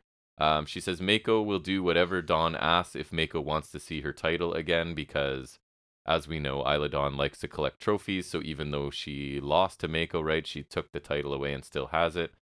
So she did say a lot more than that, but that was basically the gist of it. Really stylish, kind of looking gothic segment. I was fine with it. She has this dark character that I like, but so far she's kind of avoiding anything supernatural. It's more like Malachi Black, I guess, in AEW, where they're dark and they do, but they don't do any magic, right? They're not. So I have no problem with Isla Dawn's character. I think I like it more than you do, but I thought this was an okay vignette for Yeah, it sure. was okay. I think it's like I don't know. I think it's that trope of like you got like and now she's like, what is gonna be her slave because she has a title belt? Like I don't know. It's just kind of like I don't think it's bad. It's just I don't know. Need to see more of that. I don't love like the stolen belt trope all the time. Me either, and it just happened in Dynamite as well. So we're getting a lot of that right now. We then have a little vignette where members of the UK roster are taking turns talking about the Strong Dragonov match that will take place next week for the NXT UK Championship. Basically, everybody is putting over the match being something exciting to watch until it ends with Jordan Devlin, who he doesn't care who wins because he's going to beat whoever it is anyways to take the title. Um, so I do like it when they make it seem like the wrestlers themselves are excited for a match. I think that does. I don't think you can use it too often, right? But when it's used sparingly, it can help the match feel more legitimate because like people inside the industry really want to see it too. So I like when they use it, and it makes sense because Strong and Dragonov could be a fantastic match, right? So I have high hopes for next week. So I thought this was a cool little segment. Yeah, I don't know. I thought it was solid. Again, like half watching sometimes, but because what we watched it like late last night, right? Right. hmm Trent Seven taking on Ashton Smith in the next match. So basically, here, if Smith can beat Seven, Smith and Carter get Because another shot. Carter already beat, Right, which is one of the beat weeks we Bate. missed, but I Right. did see that like he won. They actually showed us the finish. So if Smith can somehow beat Seven here, they'll get another. Smith and Carter, that is, will get another shot at the Right. tag championships. So it's back and forth to start, with Seven eventually hitting a suplex before repeated chops while maintaining wrist control of Smith. We get a power slam and a snake eyes from Smith that turns the tide eventually. Smith's then in control. Seven tries to fire up but takes a running boot in the corner instead. Smith catches Seven coming off the second rope, transitions into a vertical suplex, which I thought was a pretty impressive looking spot. Smith then is up top, takes a bit too long, and Seven catches him with a superplex. Seven then, because he's been doing this thing about saying he'll do anything to keep the titles, he hits a cheap shot behind the ref's back and a dragon suplex and a cool looking driver slam thing that even Jack couldn't identify, is what my notes say, Yeah, for a near fall. I was like, Because you're usually my guy, go, what is that? And you were like, it's like something I from don't 2K. know. Right. So Seven wins with a handful of tights as Bate is on the floor looking on sort of disapprovingly here. So it's kind of exactly where I thought this was going, right? I liked the match actually. I thought it was good. It logically furthers that storyline kind of where I think it's going, right? The splintering of Mustache Mountain because Seven's willing to take shortcuts and cheat to hang on to the belts, and Tyler Bate is not comfortable with that at all. And that's what Seven's been saying, and I guess this is the proof we need that there is some sort of friction between the guys in Mustache Mountain. I thought this was a good TV match, and it's furthering a story of a probable like tag team split. So what did you think of it? I think the match was okay. I don't think I feel like Carter's the better half. I think I agree. these I are like the Carter lesser better. halves of both teams I actually. agree with that as well. But I just don't think Ashton Smith is that interesting, and he's not bad. He still has a bit of a jobber stink to me, but also like I just don't think he's that interesting. He's okay in the ring, but he's just not like he's just like missing something. I You're guess right. I think Trent Seven saw it. Like I give him a better opponent. I think he's great, but I just don't think Ashton Smith is the best. So I think it's okay. I think the finish works fine. I think it continues that storyline. So I like that. But as a match, it was just okay. Yeah, Smith I think is good in the ring, but he does not like charisma wise or anything. I think is missing. Right, he's not an entertaining character at this point, but I think he's good in the ring. So we get A Kid. He says he's ready to step up and take on the head of D Familia in Teoman. Um, and that was basically it. I imagine he's going to put Teoman over because, as we know, A Kid is in North America wrestling for NXT 2.0. So I imagine Teoman gets the win, and I'm happy about that because I like D Familia, but we've been saying like they just need to start stringing together some quality wins, and that would be one. So, and the match should be good, right? Teoman and A Kid interests me, so I'm hoping Yeah, it's for good. sure. So yeah, I thought it was nothing special. Yeah, it was Obviously. alright. Just pretty standard, but I think that could be a cool match. Yeah.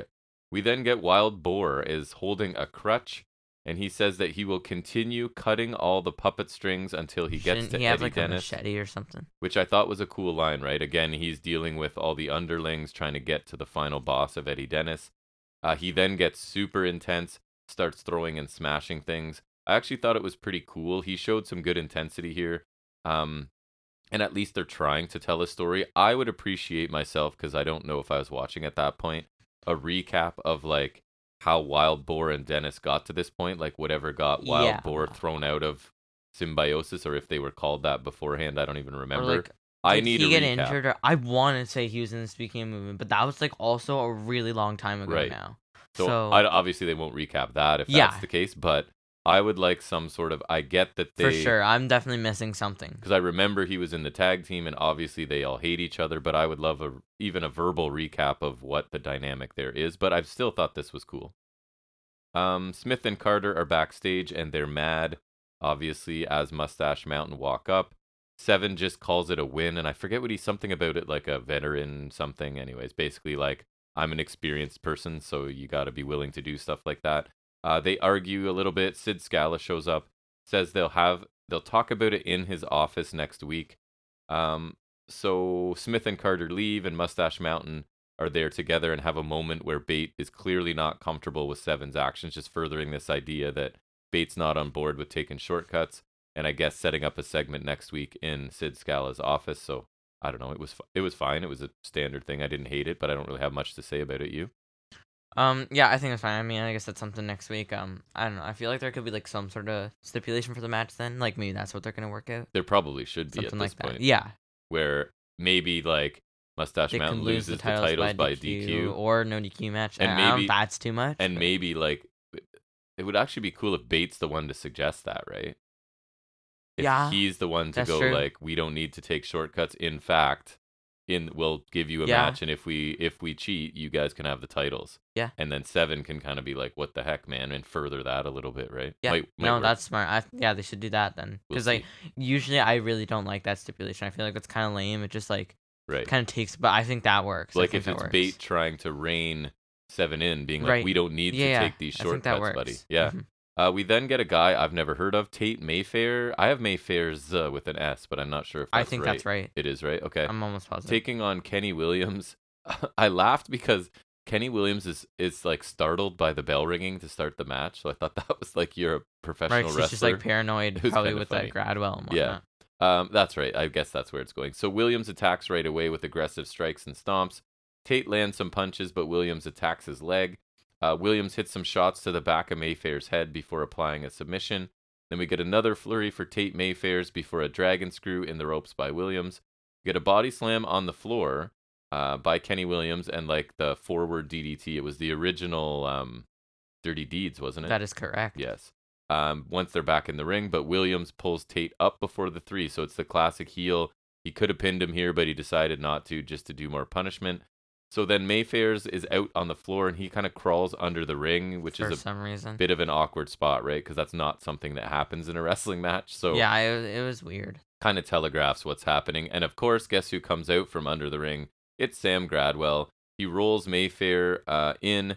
I'm here, Jordan. Into the ring, stops Williams from getting back in, basically just sort of standing in his way. And the referee just allows that. Like, that's legal. You can just stop a guy from getting into the ring and then force him to lose by countout, I guess. I don't know. I wasn't a fan of this. I don't know why Williams was struggling so much to get the win in the first place against a guy I've never heard of. Like, I get that he pulled him up from the pin, but Mayfair's did get a fair amount of offense in this. And it's furthering a feud that I'm not really interested in. It seems like with us, Seems like Kenny Williams did him a favor. there's always this one story I feel like is getting too much time on a 1 hour show, right? And it I was feel like this is replacing the vest. Mastiff and Stars, Quest right? for the Where we're Vest. like, why are these guys on so much? And Right. Gradwell and Williams, I kind of like Williams as a heel, but I don't this- think this is the this isn't use. right. It's not doing much for me, so I don't think this was my weak spot on this show. I didn't really think this match or story were too interesting. But Right. anyways, Yeah, I agree. Wolfgang is backstage. He says that Mark Coffey is ready for his match tonight, but then he's interrupted by D Familia. Why can't I remember his first name? Dempsey. Charlie. My goodness. Charlie Dempsey asks why Gallus are the only ones that seem to get shots at the Heritage Cup. Makes sense. And a match between Because Dempsey. they've literally made the point that neither of them have much experience in the division, like the coffees. Right. Which is a fair point, right? And so it looks like we're going to be getting a Dempsey Wolfgang match being set up, which I hope is a win for Dempsey. Because I Wolfgang, can't see it being Wolfgang. I think but Wolfgang's fine, but I don't really. Again, he's not somebody I would focus my company on for any degree. He's there to sort of put other people over if I had my choice, but I guess we'll Yeah, see. for sure. So Dragunov and Strong are doing a quick little sit down with the guy whose name I can never remember to talk ahead of their match. I know this. I don't know. I don't either. So they respect each other basically and put this over as like a serious contest. Roddy has felt losing a title and Ilya still hasn't, so I don't quite understand why that's an advantage for Roderick Strong to He bring knows up. what Like, he knows listen, what it's like to lose. I've lost a whole bunch of titles and you haven't, so that's an advantage So for I'm you? better I than don't. you. I guess it means like I guess the point is he knows how crappy it feels to lose, so he's motivated to win it. And Ilya, I don't know, I whatever. don't know. They stand up, get in each other's face briefly, and Ilya says he will stand tall against Roderick Strong. Some would say he might stand and deliver. Just So- kidding, he's not on the show. So Roddy is not good on the mic, but I thought this was pretty fair for him, actually. Roddy is the best on the mic. I thought the final part where Roddy spoke was about as good as he does, and honestly, this could be one hell of a match, right? So Yeah. here's hoping. Here's hoping. Main event, it's Mark Coffey taking on Noam Dar in a Heritage Cup championship match, I guess we'll say. It is. So round one is really technical to start, which of course Noam Dar would have the advantage as Coffey's less of a technician than Dar. In the middle of his domination, Dar goes over and takes a drink from his flask and then takes a moment to pour some of the contents onto Joe Coffey, who's at ringside. And then Dar has Coffey in a submission as the bell rings to save Coffey. Round two, Dar is quickly targeting Coffey's left arm. Coffey lands a huge forearm, but Dar lures him in and rolls him up for the first fall, and that ends round two really quickly. And they talk about, Coffey fell for it. He basically walked right into Dar's trap sort of thing. So Dar is like the technical guy who's also outsmarting Mark Coffey at this point. Round three, Coffey really takes it to Dar here, which is what I like about these matches, right? Because once one person gets a pinfall, the other person becomes like desperate, and I find it Right. adds a lot to the match. It's Yeah. usually in around this third round. So he takes it to Dar with strikes and a back body drop. Uranagi by Coffey. Shaw Samuels pulls Dar to safety before Coffey ends up taking out Shaw Samuels on the outside. And then it looked pretty cool, a leaping kick to the head by Coffey. And he pins Dar here to put it at one fall apiece. So then we head to round four. Dar starts out landing strikes before Coffey picks him up and slams him. Dar kicks out Coffey's left leg, hits a nice running boot before getting caught by a Coffey clothesline. And then I enjoy the name of this, the Champagne Super Knee Bar.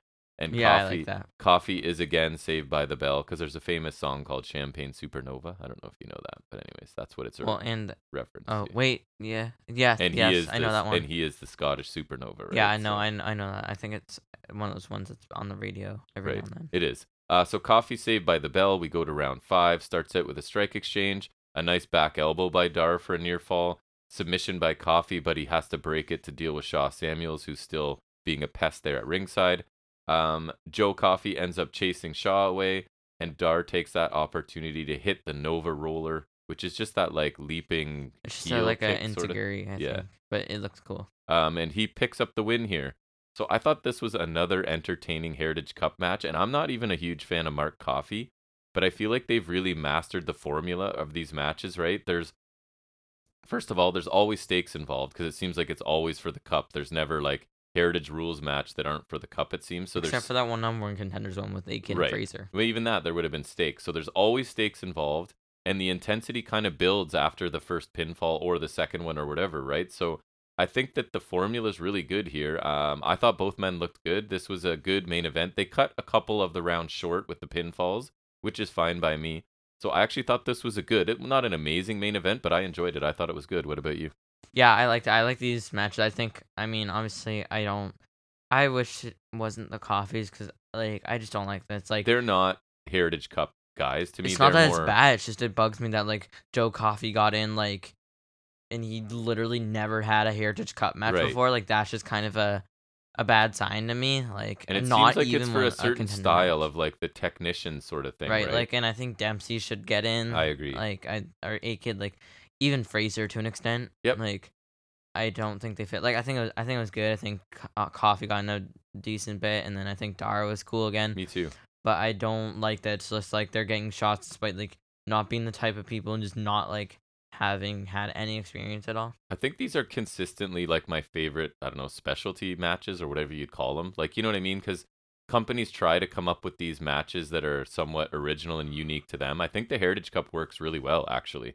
I mean, neither of us really like that it's a giant cup you have to I carry think around. a Heritage Championship would be so much cooler. The But match type is cool. yeah, And it certainly like lends itself to certain styles of performers. I like that too.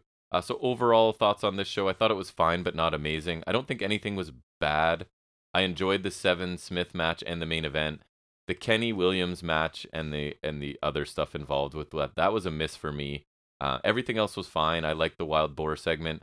I thought it was a B minus this week. Enjoyable, but nothing to get excited about. Like almost a B, but I would say a B minus this week. I'd say it's fair. None of the matches like excited a lot. I think the Heritage Cup match was probably the best, but nothing It was, amazing. for sure. Segments were all fine. So I think B minus is fair. Nothing horrible, but just wasn't like outstanding. Right, and it was a quick watch. It's not a chore to get through, unlike Yeah. what I'm about to talk about next. But Ooh. anyways, so let's transition into that where we're heading into our section where we talk about any other wrestling business.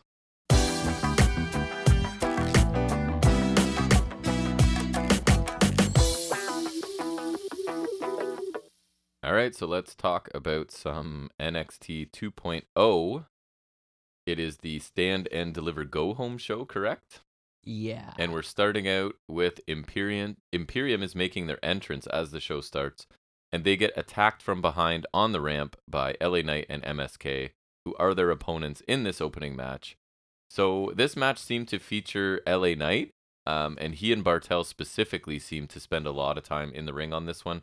So I thought LA Knight showed good intensity here. They did a good job keeping Knight and Walter away from each other for most of this, because I think that's the match that... Are they at Stand and Deliver? Yes. I think so, right? So they kind of stopped them from touching for most of this. Carter seemed to overshoot his target on a dive to the floor, and he landed awkwardly. At one point, Walter knocks Carter off the ropes and to the apron. So LA Knight comes over and starts to brawl with Walter, and they end up brawling like out up to the back, and they are gone from this match for the end of it. So the finish comes when Imperium makes a blind tag. Carter tries to pin Bartel, who's not the legal man.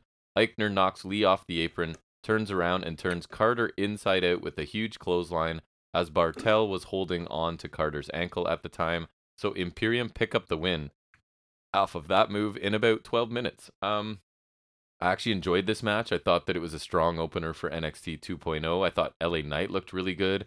And Eichner's always impressive, right? Just the power stuff he can do mixed in with his ability to high fly. There wasn't much Walter in this match, but I still liked the opener, so this show was off to a pretty good start for me. And guess what? There's a theme here. When you put veterans together who can wrestle in matches, the matches are generally pretty good. When you put brand new people in a 3 or 4 minute match, there's not much I can say about it, right? So that seems to be the point in this show this week. That's interesting. So Kaylee Ray and Io Shirai are talking. They agree that they will beat Toxic Attraction for the tag team titles, but then they quickly start to disagree about who will go for the NXT Women's title next. There's a little bit of tension between them to end the segment. How will they ever get along, right? It's teammates that don't get along. What a brand new idea for a wrestling tag team. But to be honest, I actually like the interaction between the two. It makes sense that they both want a shot at Mandy Rose at this point, right? It feels more realistic than most storylines on the show, right? It's two people who have a lot of championship pedigree who think they should be next in line for the title. That's a really simple, realistic story. And on a show full of cartoon characters and like adolescent storylines, this one makes total sense to me. So hopefully they can beat Toxic Attraction together and get the belts off Toxic Attraction. And then maybe they could fight each other for a shot at Rose. I don't know. But anyways, I like the little segment there. Dakota Kai is backstage looking for Wendy Chu. And Kai finds Chu's sleeping stuff all cut up and destroyed on the floor. Because she died. Oh no.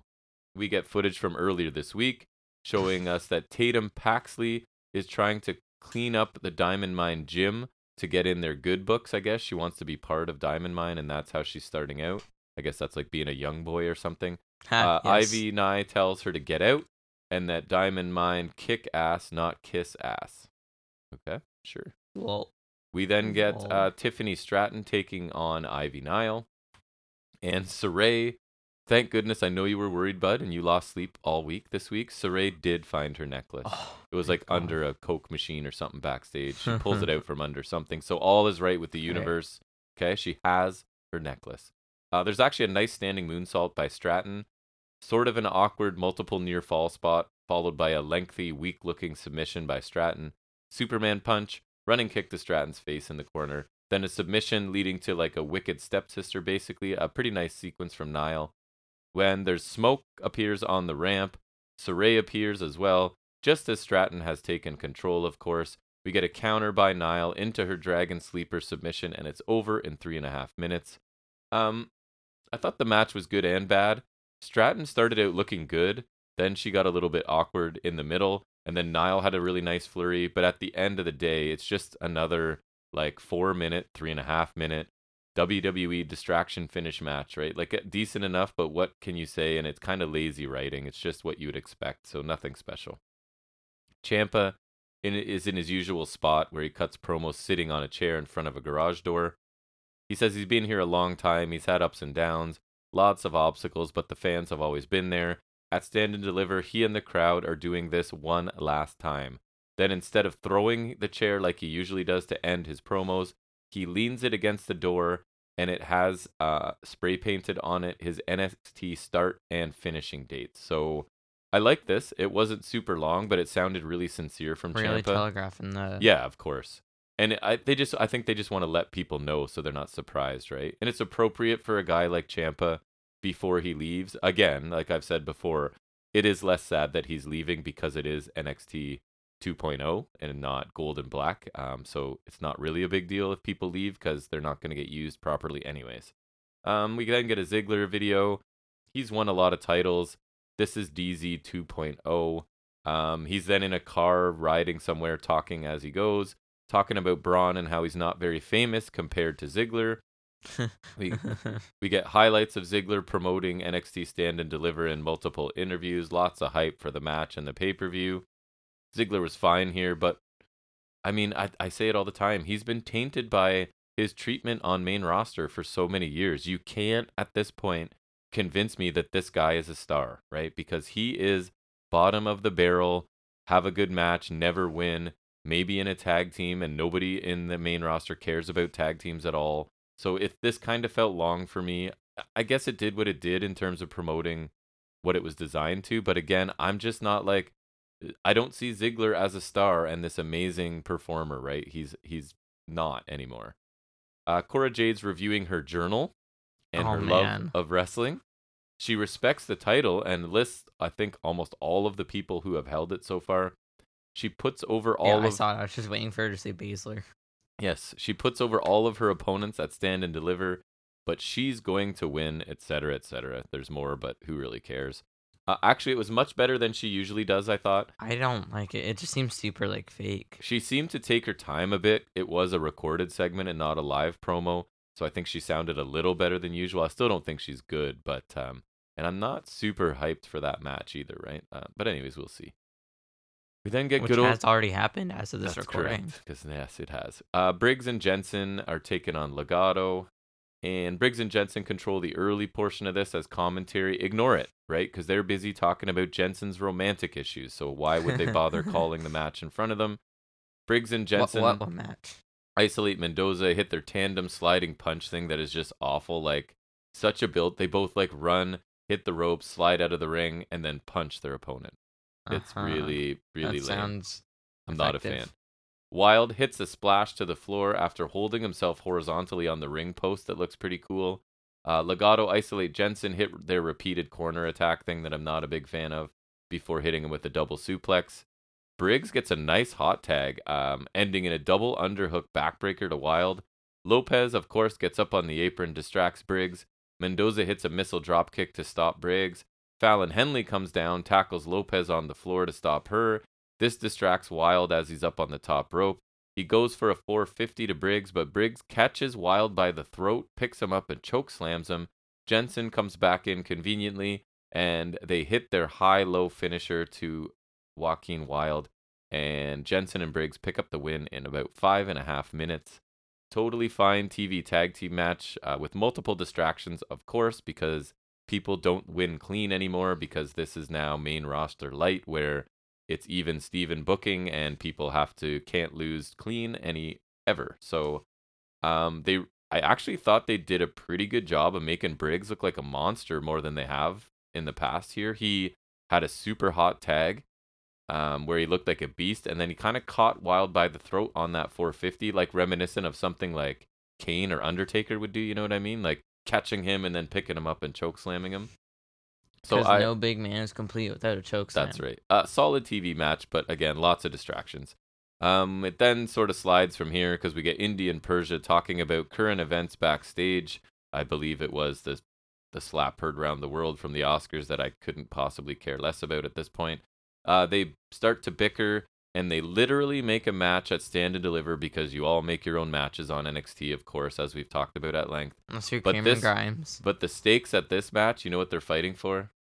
Who is the hottest couple in NXT? Because that's what adults care about.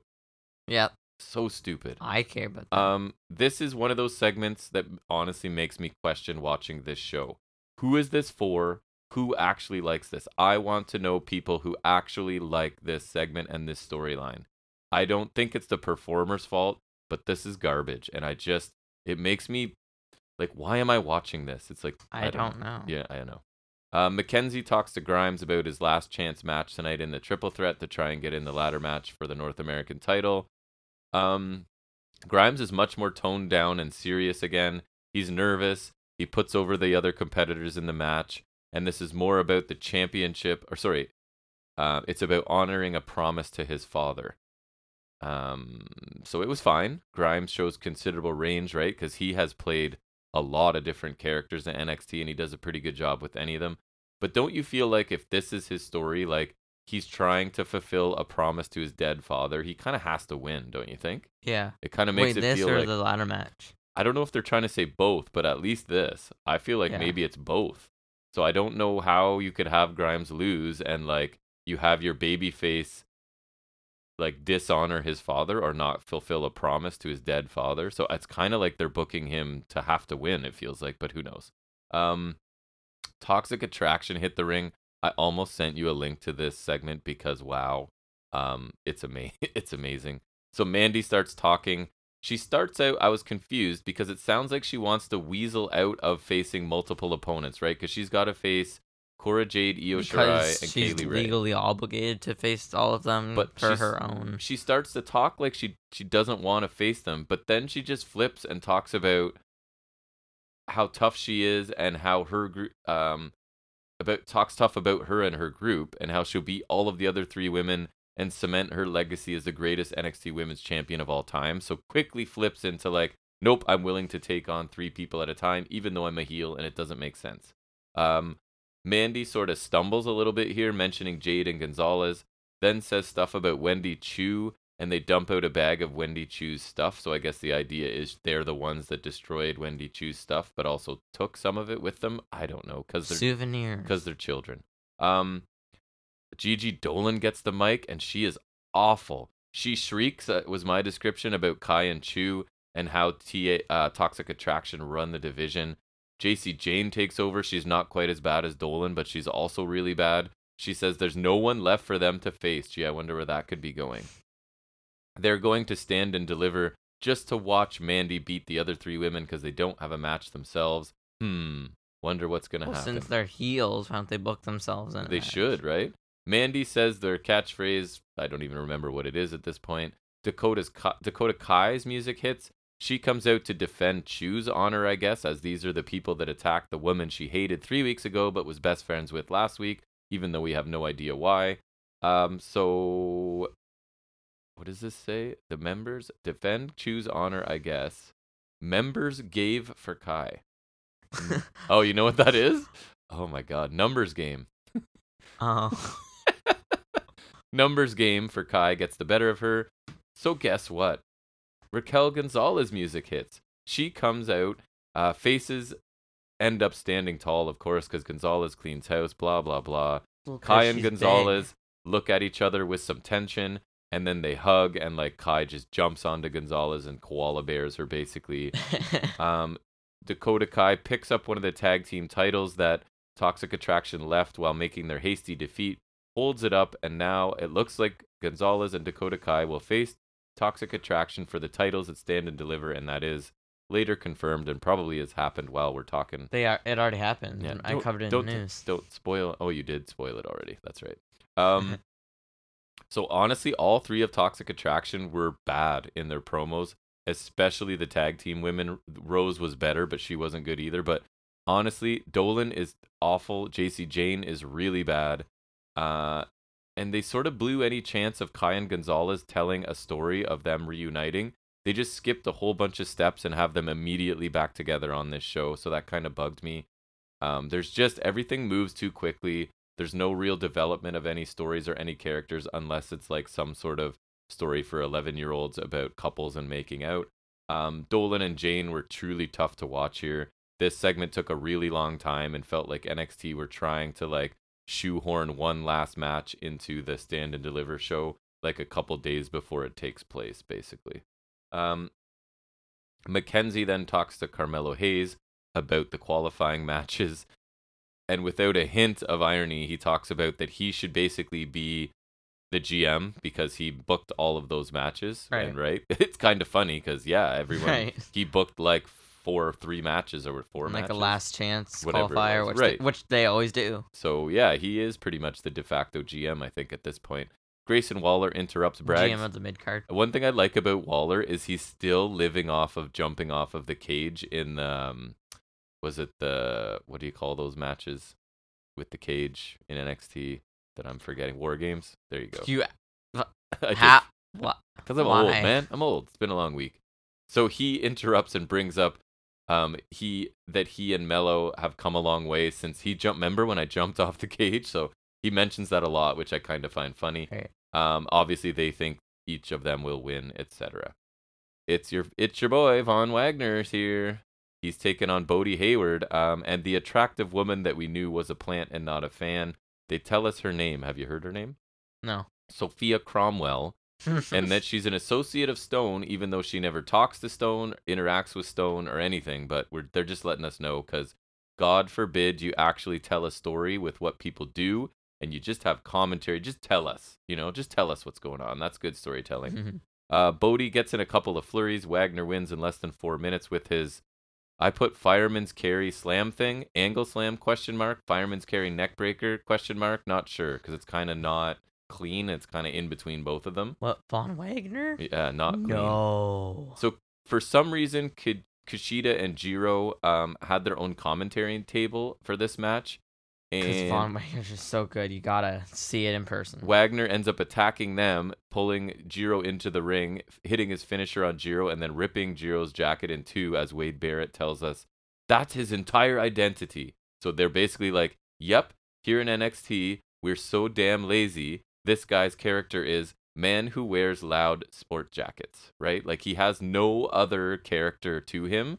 And they're basically admitting it, like, that's his entire identity, is wearing that flashy jacket. Super lame. Right. So standard Von Wagner almost squash match. The involvement of Jacket Time didn't help.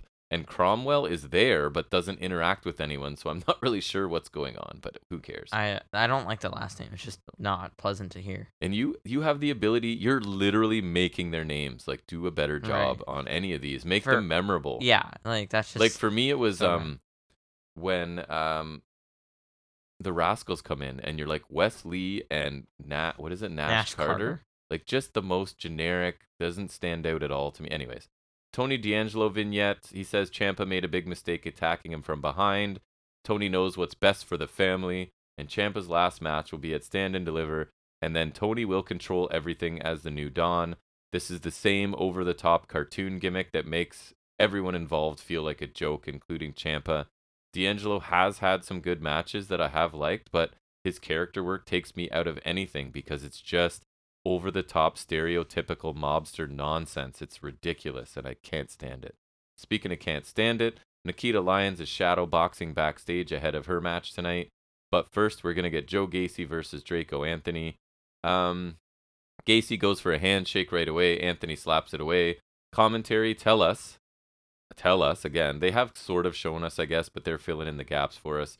So the gym is Draco Anthony's safe space, and that's where he goes to clear his head. But he keeps being interrupted by Gacy and Harland every time he's working out. And they're trying to recruit him to their little cult, I guess. We get a DDT at some point by Gacy. And then the huge guy that's been around that I used to see in Championship Wrestling from Hollywood, kind of the guy that looks like Mabel, similar size kind of thing. Obese. He's shown in the crowd wearing a large shirt. And if you think that matters or we'll come back to that at all, you would be wrong because there's no further mention of this guy at all. We get a twisting Uranagi slam by Gacy, looks pretty good. And he is continuing to try and recruit Anthony mid-match. You can hear him in his banter, sort of trying to still get Anthony to join them.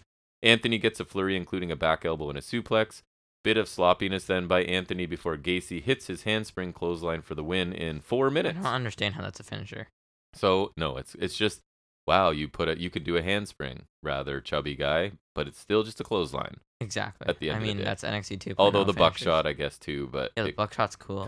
It kind of looks like he picks up momentum too, right? You could at least argue that. In buckshot or the handspring? The buckshot. Yeah. The handspring, I don't feel like it does so much. But I feel like it's because it's like you're like, I guess he's like kind of rebounding off the ropes, but I feel like he's like going in the direction to like be like, oh, going back this way. Like I feel like buckshot's at least like he's going like he's like flipping to like, and then he usually nails them pretty good too. He does. It comes down to a sell a lot of the time. That is also the case. So it's tough to accomplish much in a 4-minute match like this. And honestly, Draco Anthony has not stood out to me in any way at all since being in NXT. But again, he's in like 3-minute matches, so it's really hard to say much. Standard NXT match at this point, right? Where it's like under 4 minutes, one guy gets like maybe a flurry or two and the other guy wins. It's pretty much feels like what we're getting here. I was expecting something after the match, like more recruitment stuff or something involving the trainee that they showed at ringside, but there was nothing. The match ended and they moved on, so it felt really, really strange. Pretty long Braun Breaker vignette ahead of Stand and Deliver. Really quickly, I'll summarize. Biggest match of Braun's life. He'll be the guy, etc. Ziggler is a poison. He shows up and takes things, then leaves while giving nothing back. NXT is Braun's life. He trains really hard, harder than everybody else, etc. He will take back the brand for everyone that chants NXT. So again, a really lengthy vignette, but I thought Breaker did a good job. He actually sounded quite a bit better in this recorded segment than he does in live promos. He was a little more subdued. I find when he tries to get super intense, he sounds a little silly. Very, very much a Steiner for sure, but I preferred him in this like subdued pre-recorded thing instead. So here comes Nikita Lyons. She's taken on Sloane Jacobs. Never heard of her. Doesn't matter. Commentary rave about Lyons on social media and that everybody loves her pictures and stuff. Who cares? Oh my God. Social media. I care. Yeah. This felt like a training match because it was like shoulder tackle, clothesline, arm drag, arm drag. Then we get a spinning back kick by Lyons. Sloan briefly works Lyons' left arm, but Lyons hits a German suplex, a Samoan drop, and some more kicks. And then she does her finisher, question mark, which is doing the splits onto her opponent and pinning them while holding the splits. I thought like the first time was at least after a move, right? It's like, bad. It looks really bad. And the fact that you get pinned by someone's leg across you, that's it. I'm not a huge fan. Yeah. It's not even like it's Nia Jax. No. I thought her finisher looks bad, and what can I really say about a 2-minute match?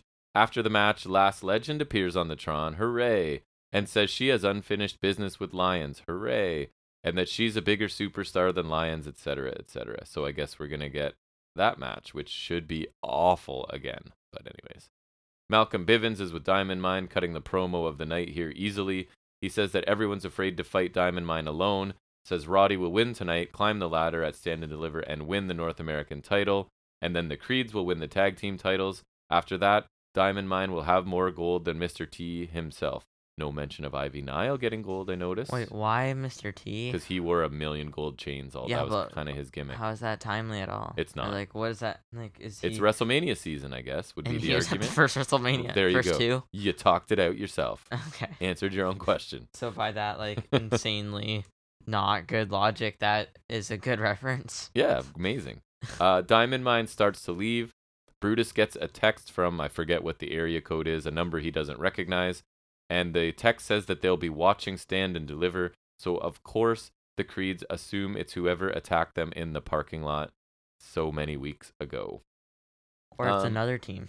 Bivens is always good, so I thought he was fine. And I guess maybe it looks like the mystery attacker will be revealed at Stand and Deliver, so that's fine as well. It'd be cool if it was somebody new. I don't know if it will be. The Creeds still don't sound great in promos, but I do think they are improving. They got a bright future. Oh, sorry, that's not true, because they're a tag team. So they will be garbage. Brutus will do nothing. Julius will split off into a singles person, I would imagine. Yeah, you gotta have a Marty Jannetty. You do. Then we get the main event, which is the last chance match for a spot in the ladder match at Stand and Deliver for the North American title. It's Roderick Strong taking on A-Kid, taking on Cameron Grimes.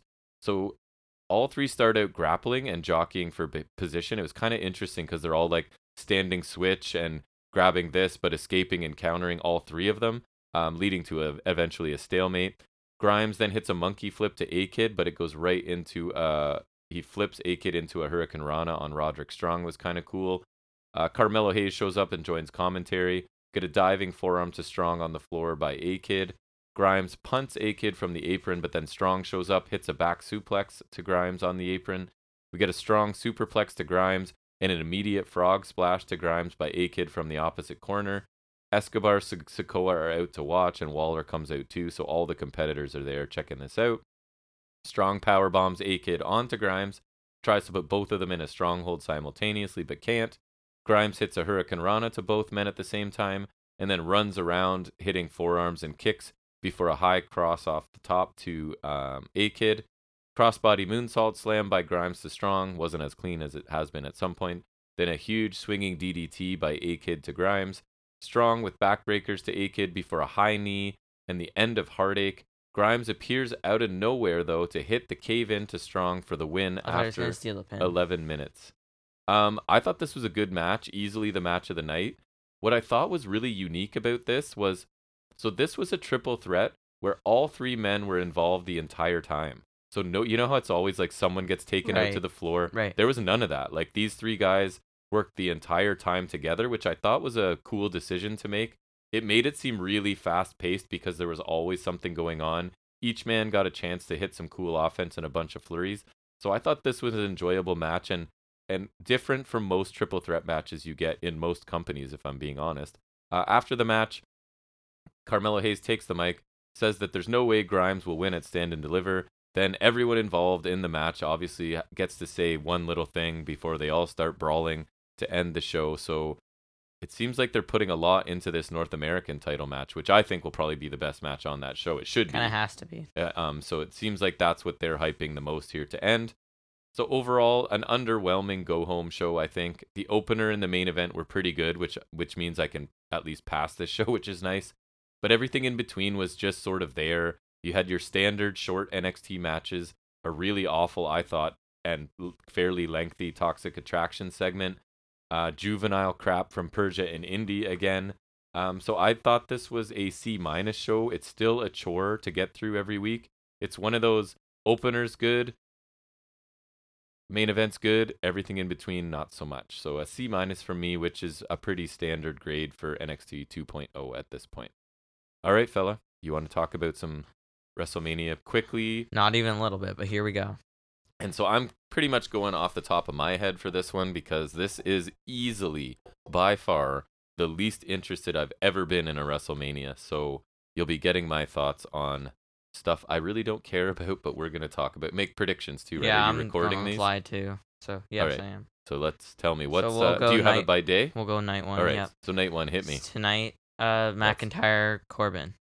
Oh, I'll take Drew McIntyre because he is just, I think, a bigger star. And again, I don't watch main roster, so I'm not sure. No, I think. But I feel like he's positioned still as a just like a notch below main eventer, and a Corbin I don't think is. So I'll take Drew McIntyre. Kingston and Woods versus Sheamus and Ridge Holland, accompanied by Pete Dunne. Sorry, who are you picking? Did you take McIntyre? Yeah. I didn't hear you. Oh, right. Sorry, I forgot to say. Yes. Okay. Sorry, say that again. Kingston Woods, Sheamus Holland.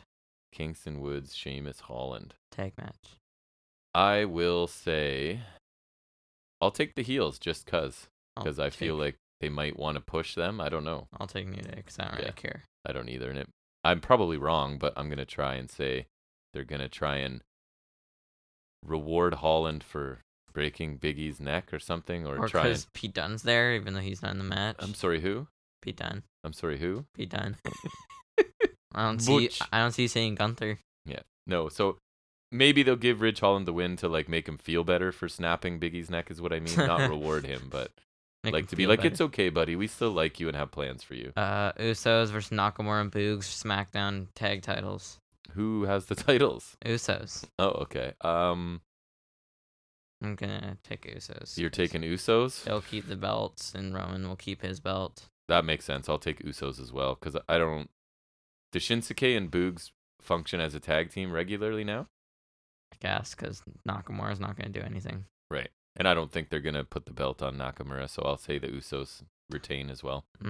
Miz and Logan Paul versus the Mysterios. Oh my god, we have to watch that? Yeah. I'm gonna pick Paul, because I think there's a chance you get like a lot of heat off that. So you're taking Miz and Logan Paul? I will take the Mysterios. Because I feel like they're going to start to push Dominic soon, unfortunately, even though I can't stand him, but... That is a match I really don't care And then about. maybe like they split up after. Okay, so Rollins versus Mystery. So first I'm going to go with who you think is going to appear, and then who you think will win the match. It's Cody Rhodes, and Cody Rhodes wins because he has to win his first match. So I feel like I told you the most recent thing I read was like people close to Cody are saying he's not committed or not for sure. But I think that's exactly what they would say if he was coming, right? Right. Like, what are they going to be? Yep, he's definitely showing up. Yeah, I'm gonna pick Cody too. I saw like Bray Wyatt's teasing, like, but I don't think. Or like Shane McMahon is their safety valve. I would love if it was Bray. I would actually prefer that, but I definitely think it's Cody. I don't need to see Bray Wyatt anymore. I'm kind of over him. Nah, Bray Wyatt's the best. Belair Lynch, Raw Women's title. Oh, that's tough. I'll take Lynch. I'll take Belair because it's different, and I feel like that could go either way. I think they still just want to keep Lynch as the headliner, but I could be wrong. I feel like Lynch has kind of gone long enough. I feel like she's kind of stale. That's for sure. Rousey Flair. I'm going to take Rousey because Rousey's back. I'll take Flair because that's my rule. Pick Charlotte Flair on pay-per-view. Okay, and then just for fun, what do you think will happen in the Steve Austin segment? They will brawl, and Owens will take a stunner, obviously. I think. I don't know. And maybe get hit with plunder, probably. Because I don't know what Austin can actually do. So what are you saying?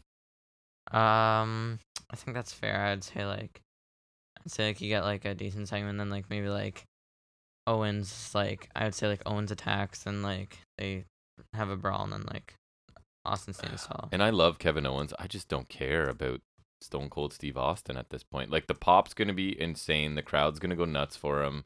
Probably the biggest pop of the weekend, but Like for a segment and a stunner is what we're gonna get. I'm pretty sure. Don't care. Okay, night 2. Mm-hmm. Women's tag titles 4-way. Baszler, Natalia. Ripley, Morgan, Banks, Naomi, Vega, Carmella. Wow. I don't care, so I'm gonna pick Baszler. So you're taking Baszler and Natalia. Sorry, who else is there? Rhea Ripley, Liv Morgan, Sasha Banks, Naomi, Zelina Vega, Carmella. Are any of these teams? Not really. I'll say I'm just literally picking someone at random because I did that too. I just like Baszler. So I'll I'm take gonna pick Banks Baszler. and Naomi. They're one of the teams. Yeah, they were gonna challenge, and What then a Ripley Morgan got disaster. it. Okay, the no DQ match, Knoxville, Sami Zayn. Oh my God! Please, Sami Zayn wins. I guess. I'm gonna take Zayn too. Yeah, because we better not have a non-wrestler beat a 20-year veteran or whatever. But man, this WrestleMania sounds awful. RK Bro versus Alpha Academy versus Street Profits Raw tag titles. That match could actually be good. Yeah, I feel like I don't know. I could see RK Bro winning, but I'm gonna pick Alpha Academy to take the titles back, because then you do the RK Bro split, which they should have done already. Right. So I'll take Alpha Academy. So I will take Street Profits. They're gonna get a run, and then I think they're the least likely. And then they're eventually gonna push Montez Ford as a single star. Someone who they've now labeled as a babyface, Bobby Lashley versus Omos. Omos wins. Yeah. And Lashley gets some spot where he picks him up and does something to him. I'll take Omos too. And that'll be his. McAfee, Austin Theory. I'm taking McAfee. Oh my God. It's obvious.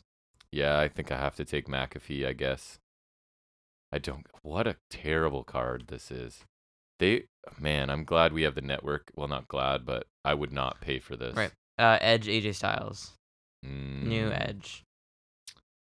I will take Edge because Edge seems to be doing a lot more than AJ right now.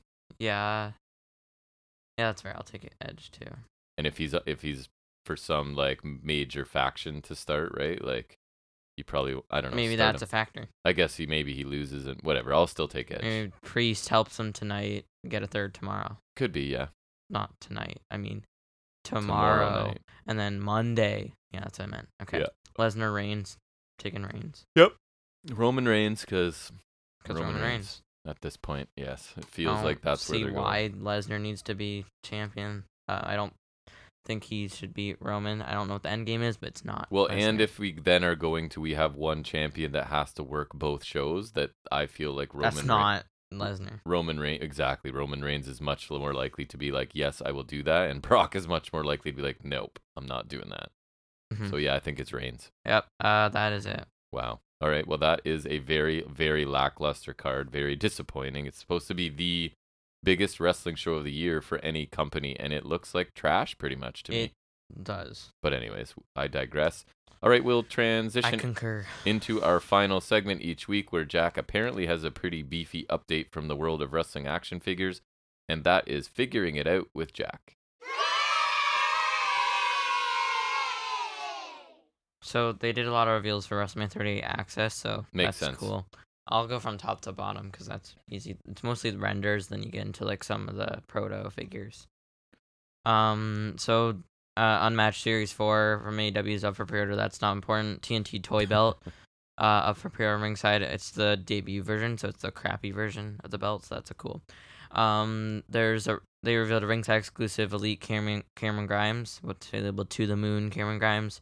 Nice. He's got money, wads of money, hands to hold him. He's got the hat, the vest, $1 million title, so it looks pretty good. There is the actual figure later. And the head skin's okay. It's like a open mouth expression. Like it kind of looks like him. It just looks kind of iffy. Right. So we have Elite 95 Biggie, which I think is from the day he cashed in the briefcase. It looks like. So that's cool. It comes with the W title. I don't know if there's anything else yet, but so I think that's from when he cashed in on Lashley. So that's cool. Elite 95 Shotzi. Your favorite. Looks like Shotzi. So amazing. Yeah. So then there's Elite 95 Bobby Lashley also comes with W titles. The black tights with white logos. I wish it was like the white tights or the red tights. It would have been more interesting. So this just looks like almost a repeat of his last Elite, just slight different colors, so it's a slight repaint. Right. Elite 95 John Cena's reveal, I think it's from when you returned at Money in the Bank and interrupted Roman, so that's all right. The Elite 95 Jey Uso we saw a few weeks back. It's just like it's a Jimmy Uso, but they used a Jey Uso head and gave him red hair. It does not look like Jimmy. It literally looks like Jey, and I can tell the difference. I cannot. Like, but I believe you.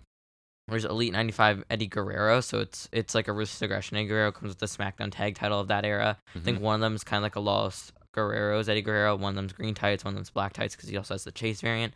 So it looks pretty cool. The face skin's not the best, but I think it's pretty cool. Nice. I like the Legends Elite better that I got. They showed new images for the Wolfpack Hogan ringside exclusive Elite, so that's okay.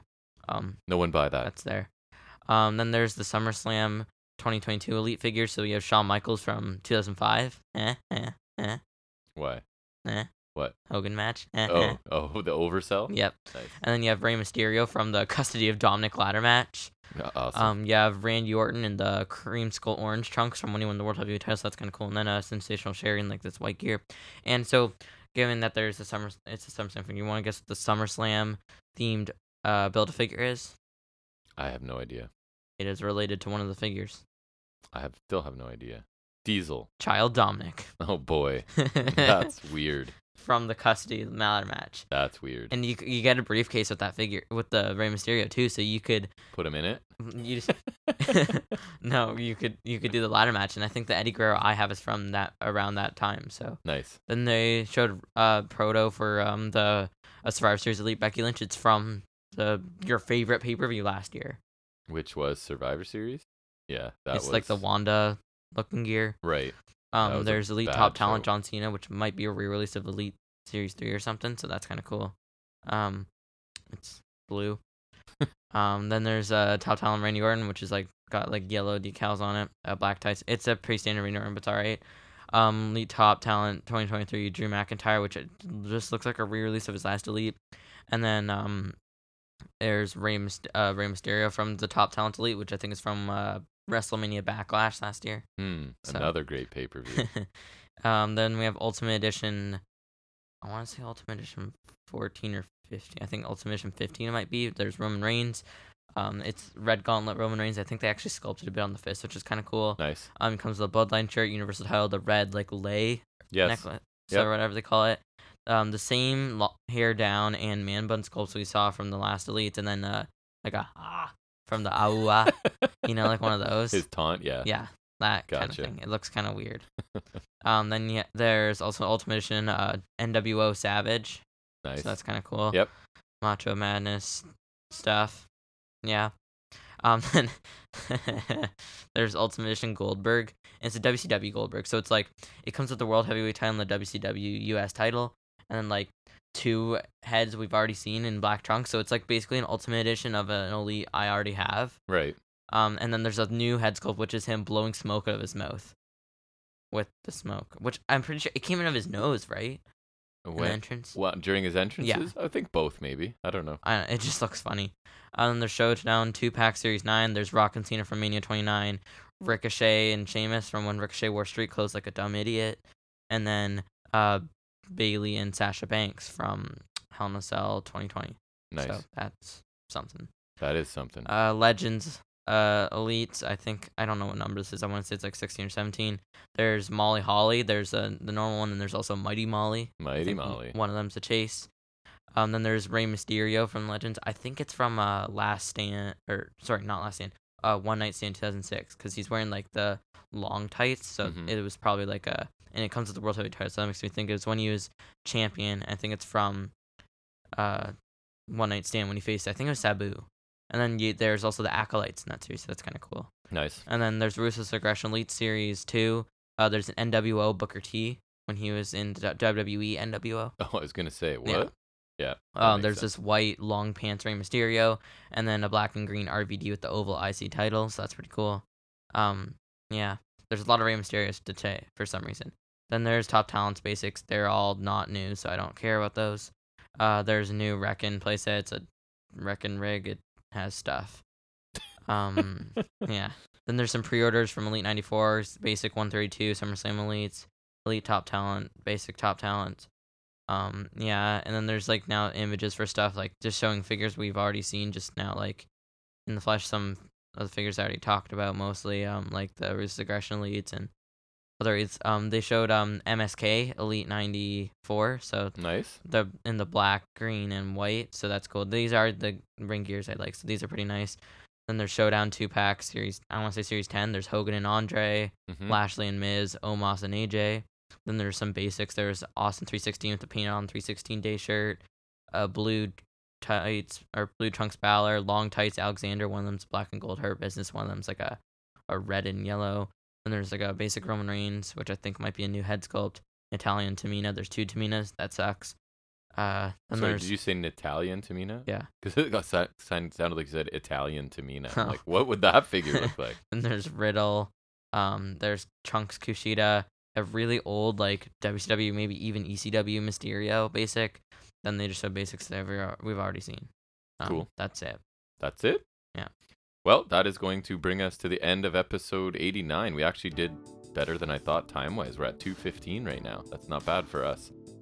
So have we discussed what are we going to be talking about? Are we going to review Mania? Yeah, I mean we can try to. Okay, and it might just be us complaining for a long time about it, but that's sometimes fun to listen to. I'm going to check out Stand and Deliver. I don't know if I'll do a solo mission or not. I may just, when we're talking about other things, mention what I liked or didn't like from it. I'm also planning on watching Supercard of Honor, I think, but I don't know if I'll get around to talking about that. But you can definitely expect some sort of episode where we're going to talk about WrestleMania, it looks like. And then we will absolutely be back for episode 90 next Saturday. So thanks for joining us. Anytime you spend listening to us talk about wrestling is really appreciated. We'd love to hear any feedback, fnswrestling@gmail.com or on Instagram at fns_wrestling_podcast. Or if you're one of the couple dozen people that listen to us on YouTube, feel free to put a comment there. I will definitely get back to you. But thanks again for listening. We'll see you back here next Saturday for sure, if not before. And until then, take care.